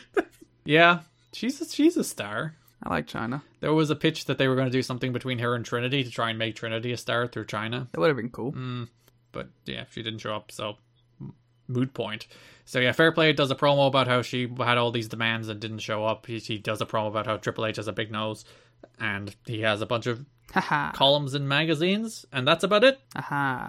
He promises to sue Brian Urlacher, AJ Styles, and for some reason he says Simon Diamond. Yep. What did Simon Diamond ever do to him? Oh, he chased him away the week before, but Yeah, he was mean to him that one time. he just ran after him. He should have been like, I'm going to sue AJ, Triple H, and Simon Diamond. And China for no show on my show. Yeah. She's clearly weirdly okay with. But that segment ends with AJ coming out, but then Abyss jumps him, leading into AJ Styles versus Abyss. Yes. They do some stupid shit. Oh, I forgot to mention my favorite part of the Fair Play segment, though. So while he's doing the interview, he's holding the microphone in his right hand, which is the arm he has in a sling because he got powerbombed by AJ and press slammed by Brian Urlacher. And he's holding it, he's doing his interview, and he's like, "Oh, that's my hurt arm," and he switches arms. Which was a great bit in the first week too, where he interrupted an interview and was like over the top motioning with both of his arms. Yeah. And then when was confronted, he started going, my arm. It's good stuff. That's good heel work. Good job, Johnny. Yeah. Okay, I take it back. You delivered more than I remembered. So yeah, we have Styles and Abyss. They have a real good little match. Yeah, this was a little fun one. Or it's Styles and Abyss. They have great chemistry. Abyss is like bumping like a madman for AJ. Which you think it's the other way around, but like Abyss is just like, I'm taking Ranas, I'm taking clotheslines over the ropes, I'm going nuts for you here, AJ. He just has fun with it. Yeah. These two, you can tell, like wrestling each other. Yeah, you can tell they just have that chemistry where it just clicks and it's easy for them. You can tell it's easy for them. Yeah. But no, you know what's not easy for them? Having a clean finish. Breaking a table, I would have said, but Oh, that's true. so Jarrett comes out, he strokes AJ, then Abyss takes AJ up into a press slam, and he does like a spinning thing into a choke slam onto a table, except It was cool as hell. he chokeslammed AJ onto like the leg of the table, which means there was no give, it didn't break, and AJ just landed with a complete thud. Yeah, looked bad. Looked good, but looked bad. Like, he chokeslammed him so hard on the table, if you watch the legs of the table, they actually go through the ring mat. Yeah, look, like buckled real. That's a weird one. I don't even know how that happened without anything actually just breaking. Then Abyss is like, alright, I'll improvise. He goes up top, and then Jeff Jarrett, like an absolute moron. Like, Abyss, AJ's lying on the table, perfectly fine. Abyss goes onto the ropes to splash him through the table, but then Jeff Jarrett moves AJ on the table, and just as Abyss goes to dive, the table falls over, so they all just land in an unfortunate heap. Yeah, there was a lot. At least they had some bad luck with this stuff. Yeah, they had some bad table luck in the other show as well. Yeah, that's what I meant. Like, it was two matches of bad table luck. These two men. Tables do not like AJ Styles and Abyss. I am the table. So follow up next show, they have what they call a TNA tables match, which is basically first to put someone through 2 tables wins. I actually kind of like this. Well, I always thought tables matches should be tables are legal matches as opposed to one table. 100%. I like this because it's basically a tables 2 out of 3 falls. Yeah, pretty much. The more tables, the better when you're doing a tables match. It's true. 1 table bump bad, multiple table bumps good. Mm-hmm. It's crazy how like they had all these tables out there, right? Mm-hmm. But the crowd didn't feel the urge to chant for wanting tables in the match. What? It was very confusing for me. I was like, well, how do they know that the crowd want these tables to be used? The crowd were willing to just wait for the tables to be used? It blows my fucking mind. That's a bad crowd, frankly. So the stipulation for this match was that the person who puts their opponent through 2 tables first becomes World Tag Team Champions, can choose a partner to be World Tag Team Champions with them, and then next week they will face off against the person who lost with a partner of their choice for the tag titles. Which, okay, I like that idea, but let it be known, there's no real reward here. Either way, you're going to be wrestling for the title with the partner of your choice next week. Well, I suppose you are a champion afterward, as opposed to being number 1 contender if you lose. I guess you're fighting for the champion's advantage. That's all it is. Because, like, either way, you're still getting the title match with a partner of your choice. You can win this and then just lose it the next week anyway. Yeah, but you still get a reign, even though you're already champion. How does that work? Yeah, no, you already have the reign. You just continue the reign. Yeah. So the first couple table bumps in this match look good. So Abyss hit a belly-to-belly in the ropes. He did the classic where he's sitting in the ropes and he throws AJ overhead belly-to-belly through a table on the floor. That looked great. Mm-hmm. That was gnarly. Then Styles leveled it up 1-1 where he did a step-up Rana from a table that nearly buckled under his weight. So he stepped onto a table in the ring. Table nearly buckled, but he ran at Abyss off the apron through a table on the floor to go 1-1. Then... table luck. So, ref bump.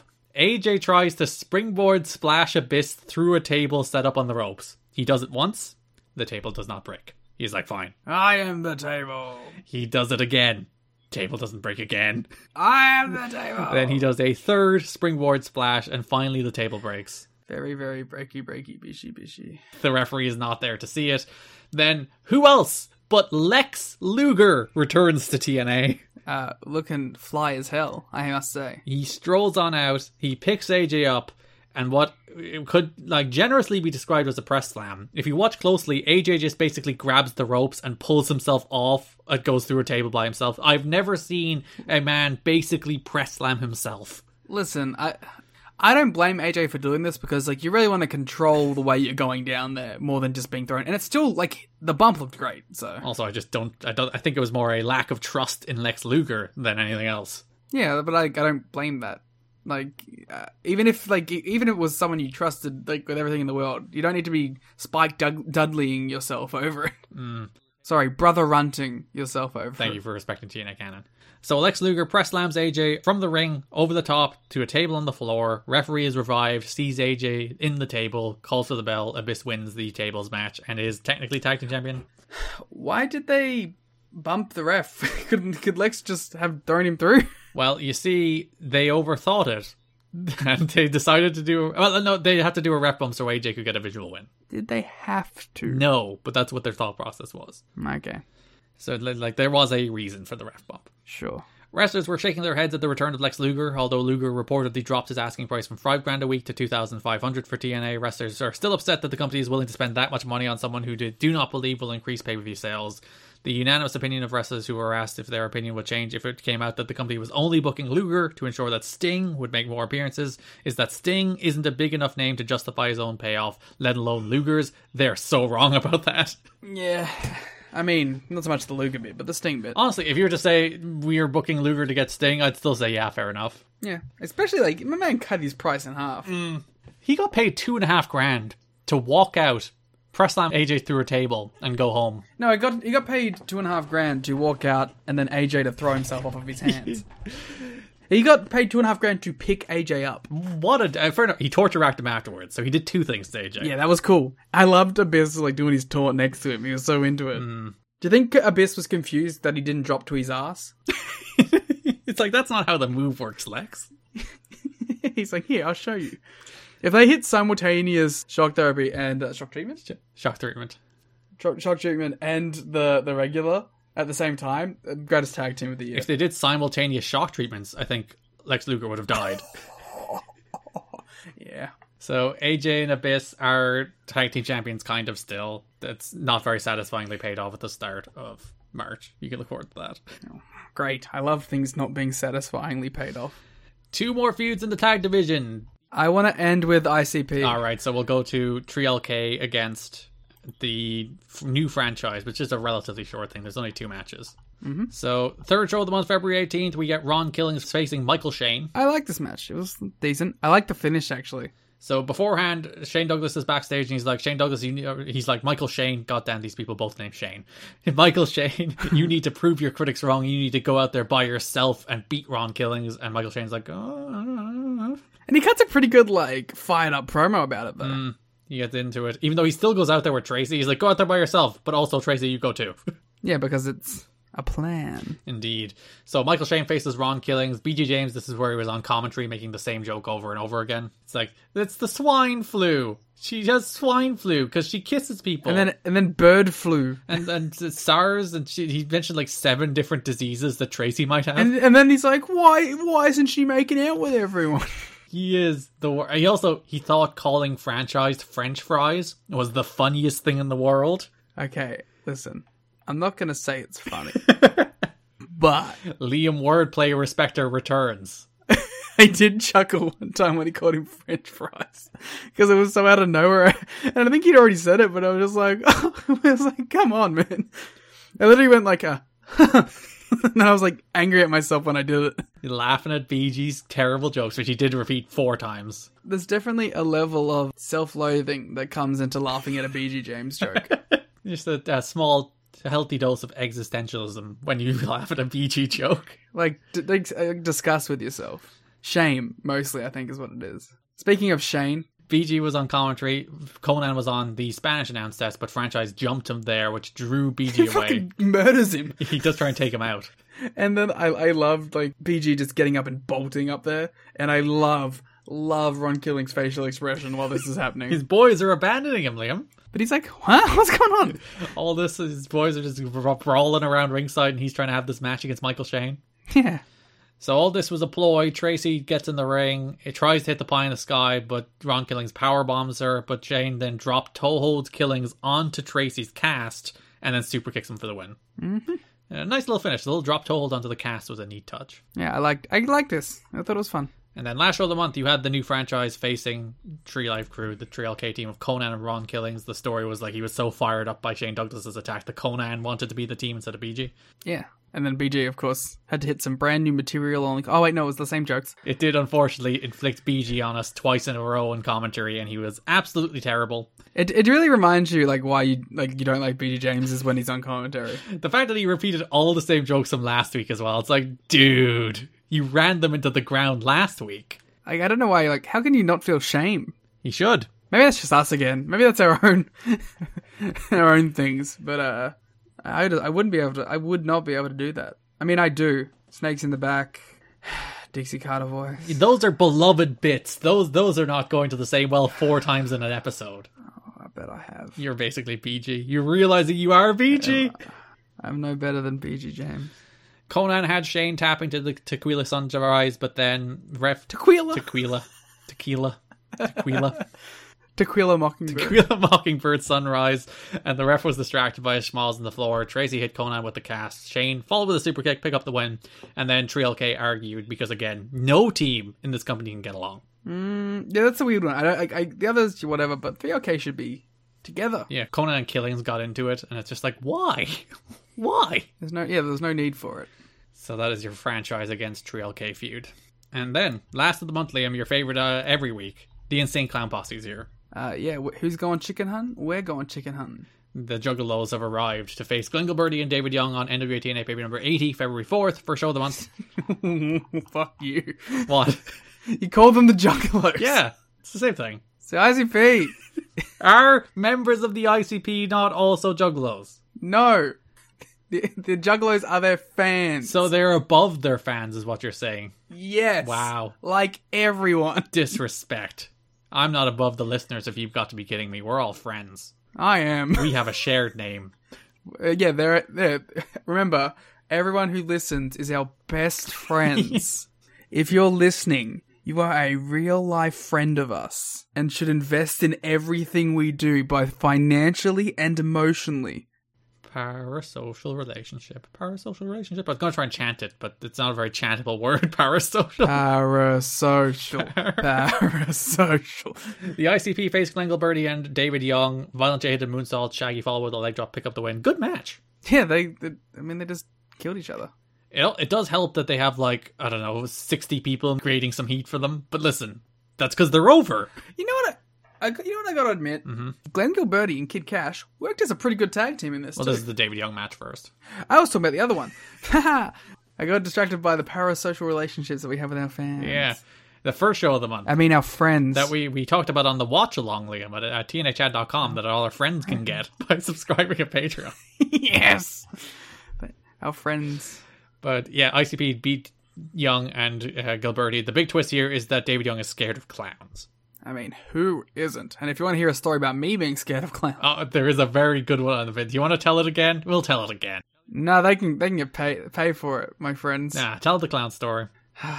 Okay, so basically when I was very young, there was a circus that was traveling through my local township, and we went there. We went to the circus with my grandmother and my mother, and the whole time the clowns were picking on me. And I don't know why.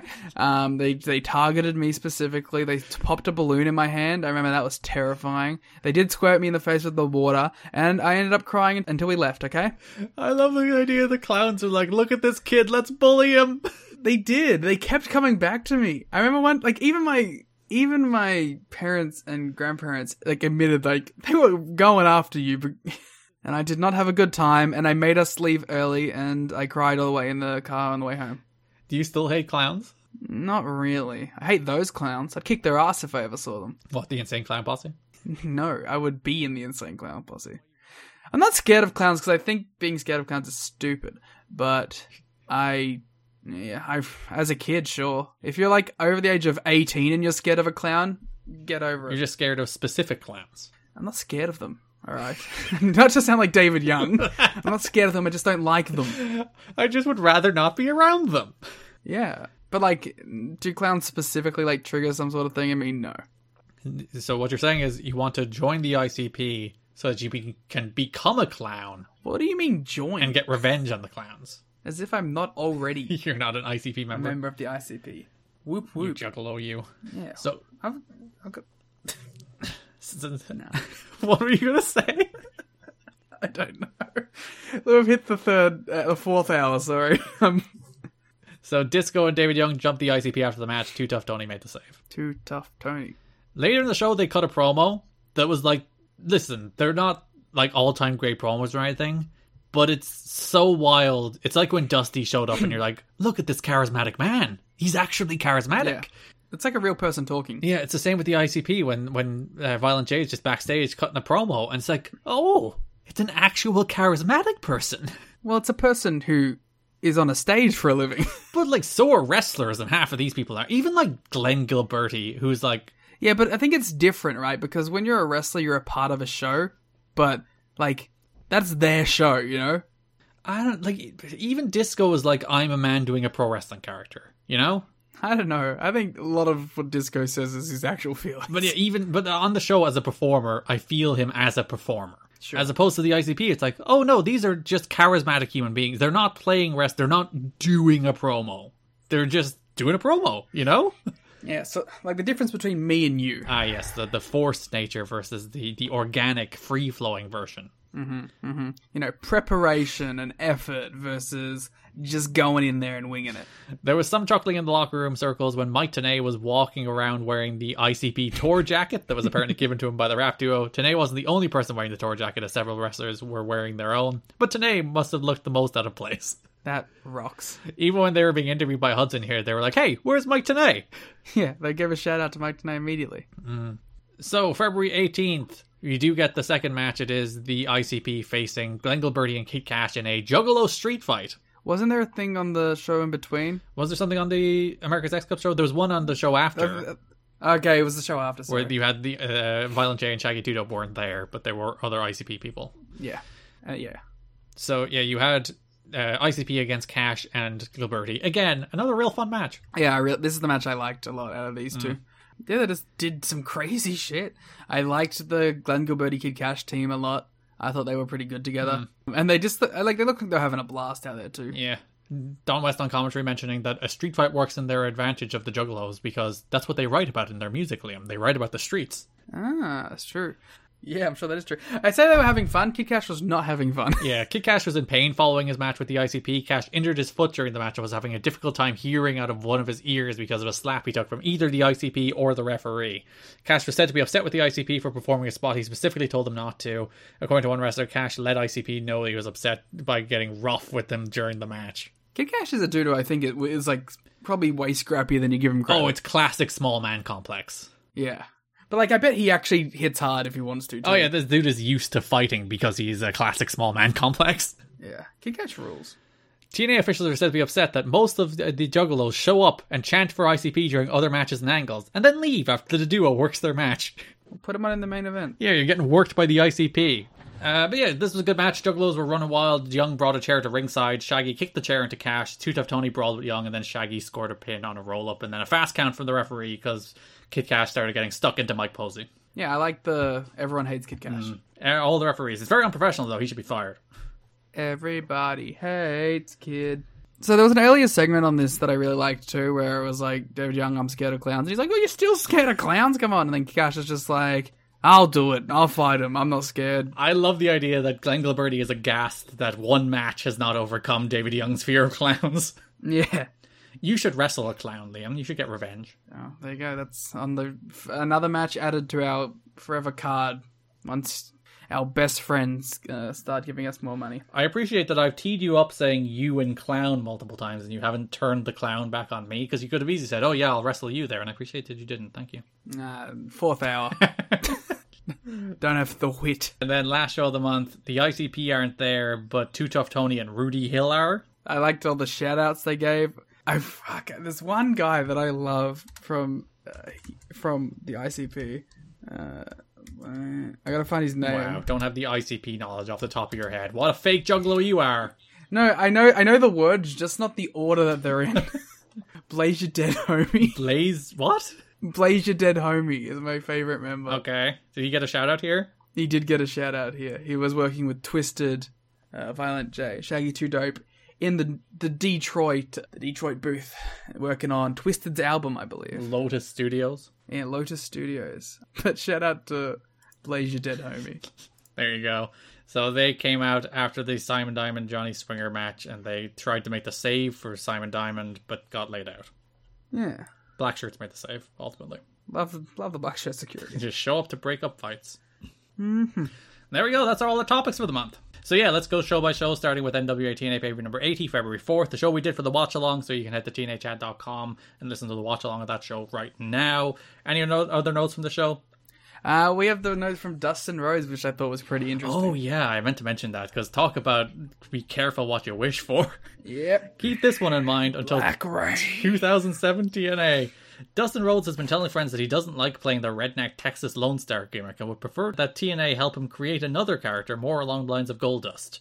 While in WCW, a character named Platinum was created for Rhodes, but it was scrapped due to a problem with standards and practices. Whether the actual name was copyrighted by WCW before it was scrapped is unclear, because then WWE would own it, but there's a chance that TNA officials who helped create the gimmick for WCW will help bring it back for TNA. Black Rain. I wonder, is that like the genesis of the Black Rain character? I think it's all the same idea. Well, like, Black Rain was more like, I am a schizophrenic character, and Black Rain's my, like, evil dark side who carries a scythe and a rat. Yeah, he's the bad part in my brain. So I can imagine why standards and practices would be like, no. Nah. I think Platinum was probably just Goldust. Yeah. So, there, poor Dustin. We forgot to mention Cash landed on his head in that match against Sonny Siaki. Yeah. Cash had a rough month.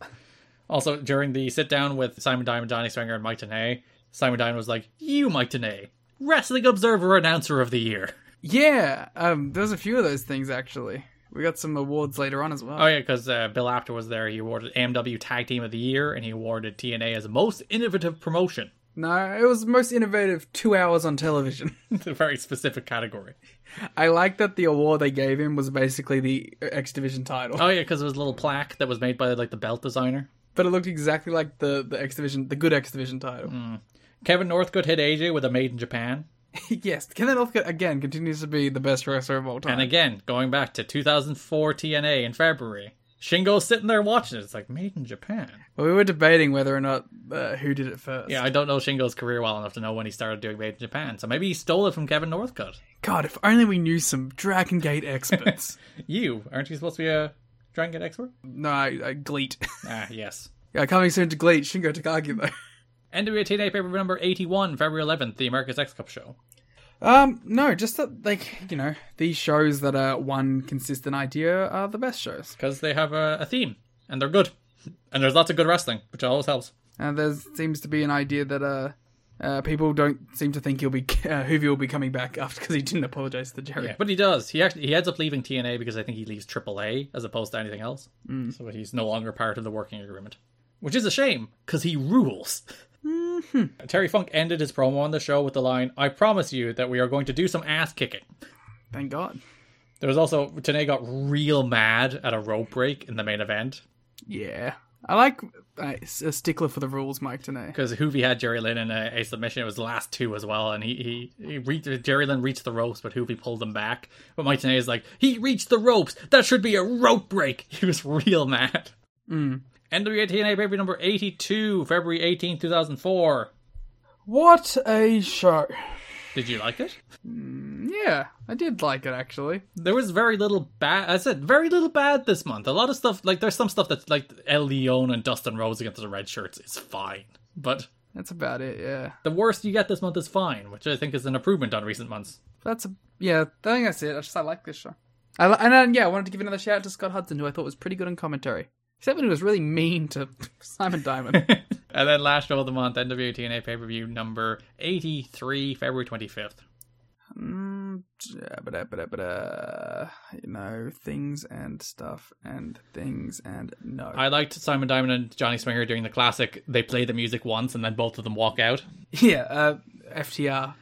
Don West, during the Gathering against Sabu and Raven match. I can't believe you stepped over another instance of the influence of this month. Oh, sorry, yes. The FTR stole the entrance coming out from Diamond and Swinger here in February 2004. Really gonna end this YouTube video off with a whimper, aren't you? Wow, oh my god, they stole it! Wah! Remember to subscribe. Don West, during the Gathering against Sabu and Raven match, said the line as CM Punk was doing the face wash. In Middle Eastern countries, that's the biggest insult you could give to somebody. Yep. I'm pretty sure, Don, that's an insult anywhere.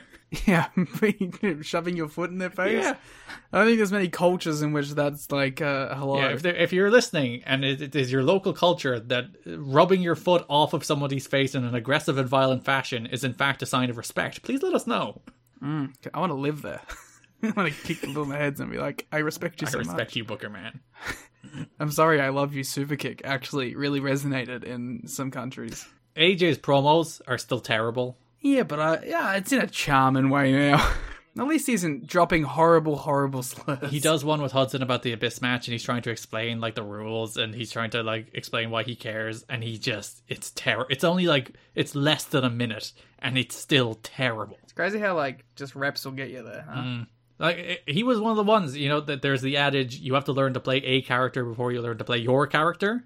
And I think that was very true of AJ. It was the Christian Coalition thing that really brought him out of his shell and allowed him to actually cut real good promos. Yeah.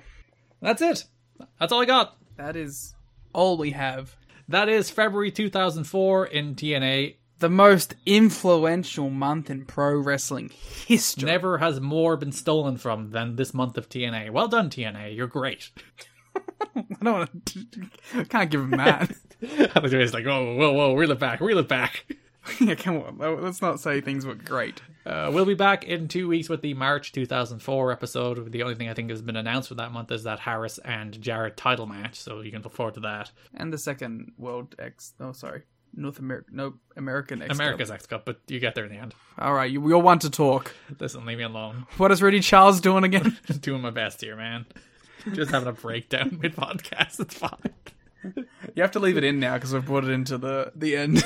It's classic. I was talking to Dave on Link to the Cast at one stage, my other podcast, and we were always of Days of Oh, we get it. You have other podcasts. I was actually going to pivot into plugging Days of Thunder, which is also on the Voices Wrestling Podcasting Network covering Thunder. They also had like a meltdown on their recent episode. They just lost their minds at Thunder. But Dave once mentioned how whenever there's something he thinks somebody wants to cut out, he'll call back to it as much as he can to make it impossible to cut out.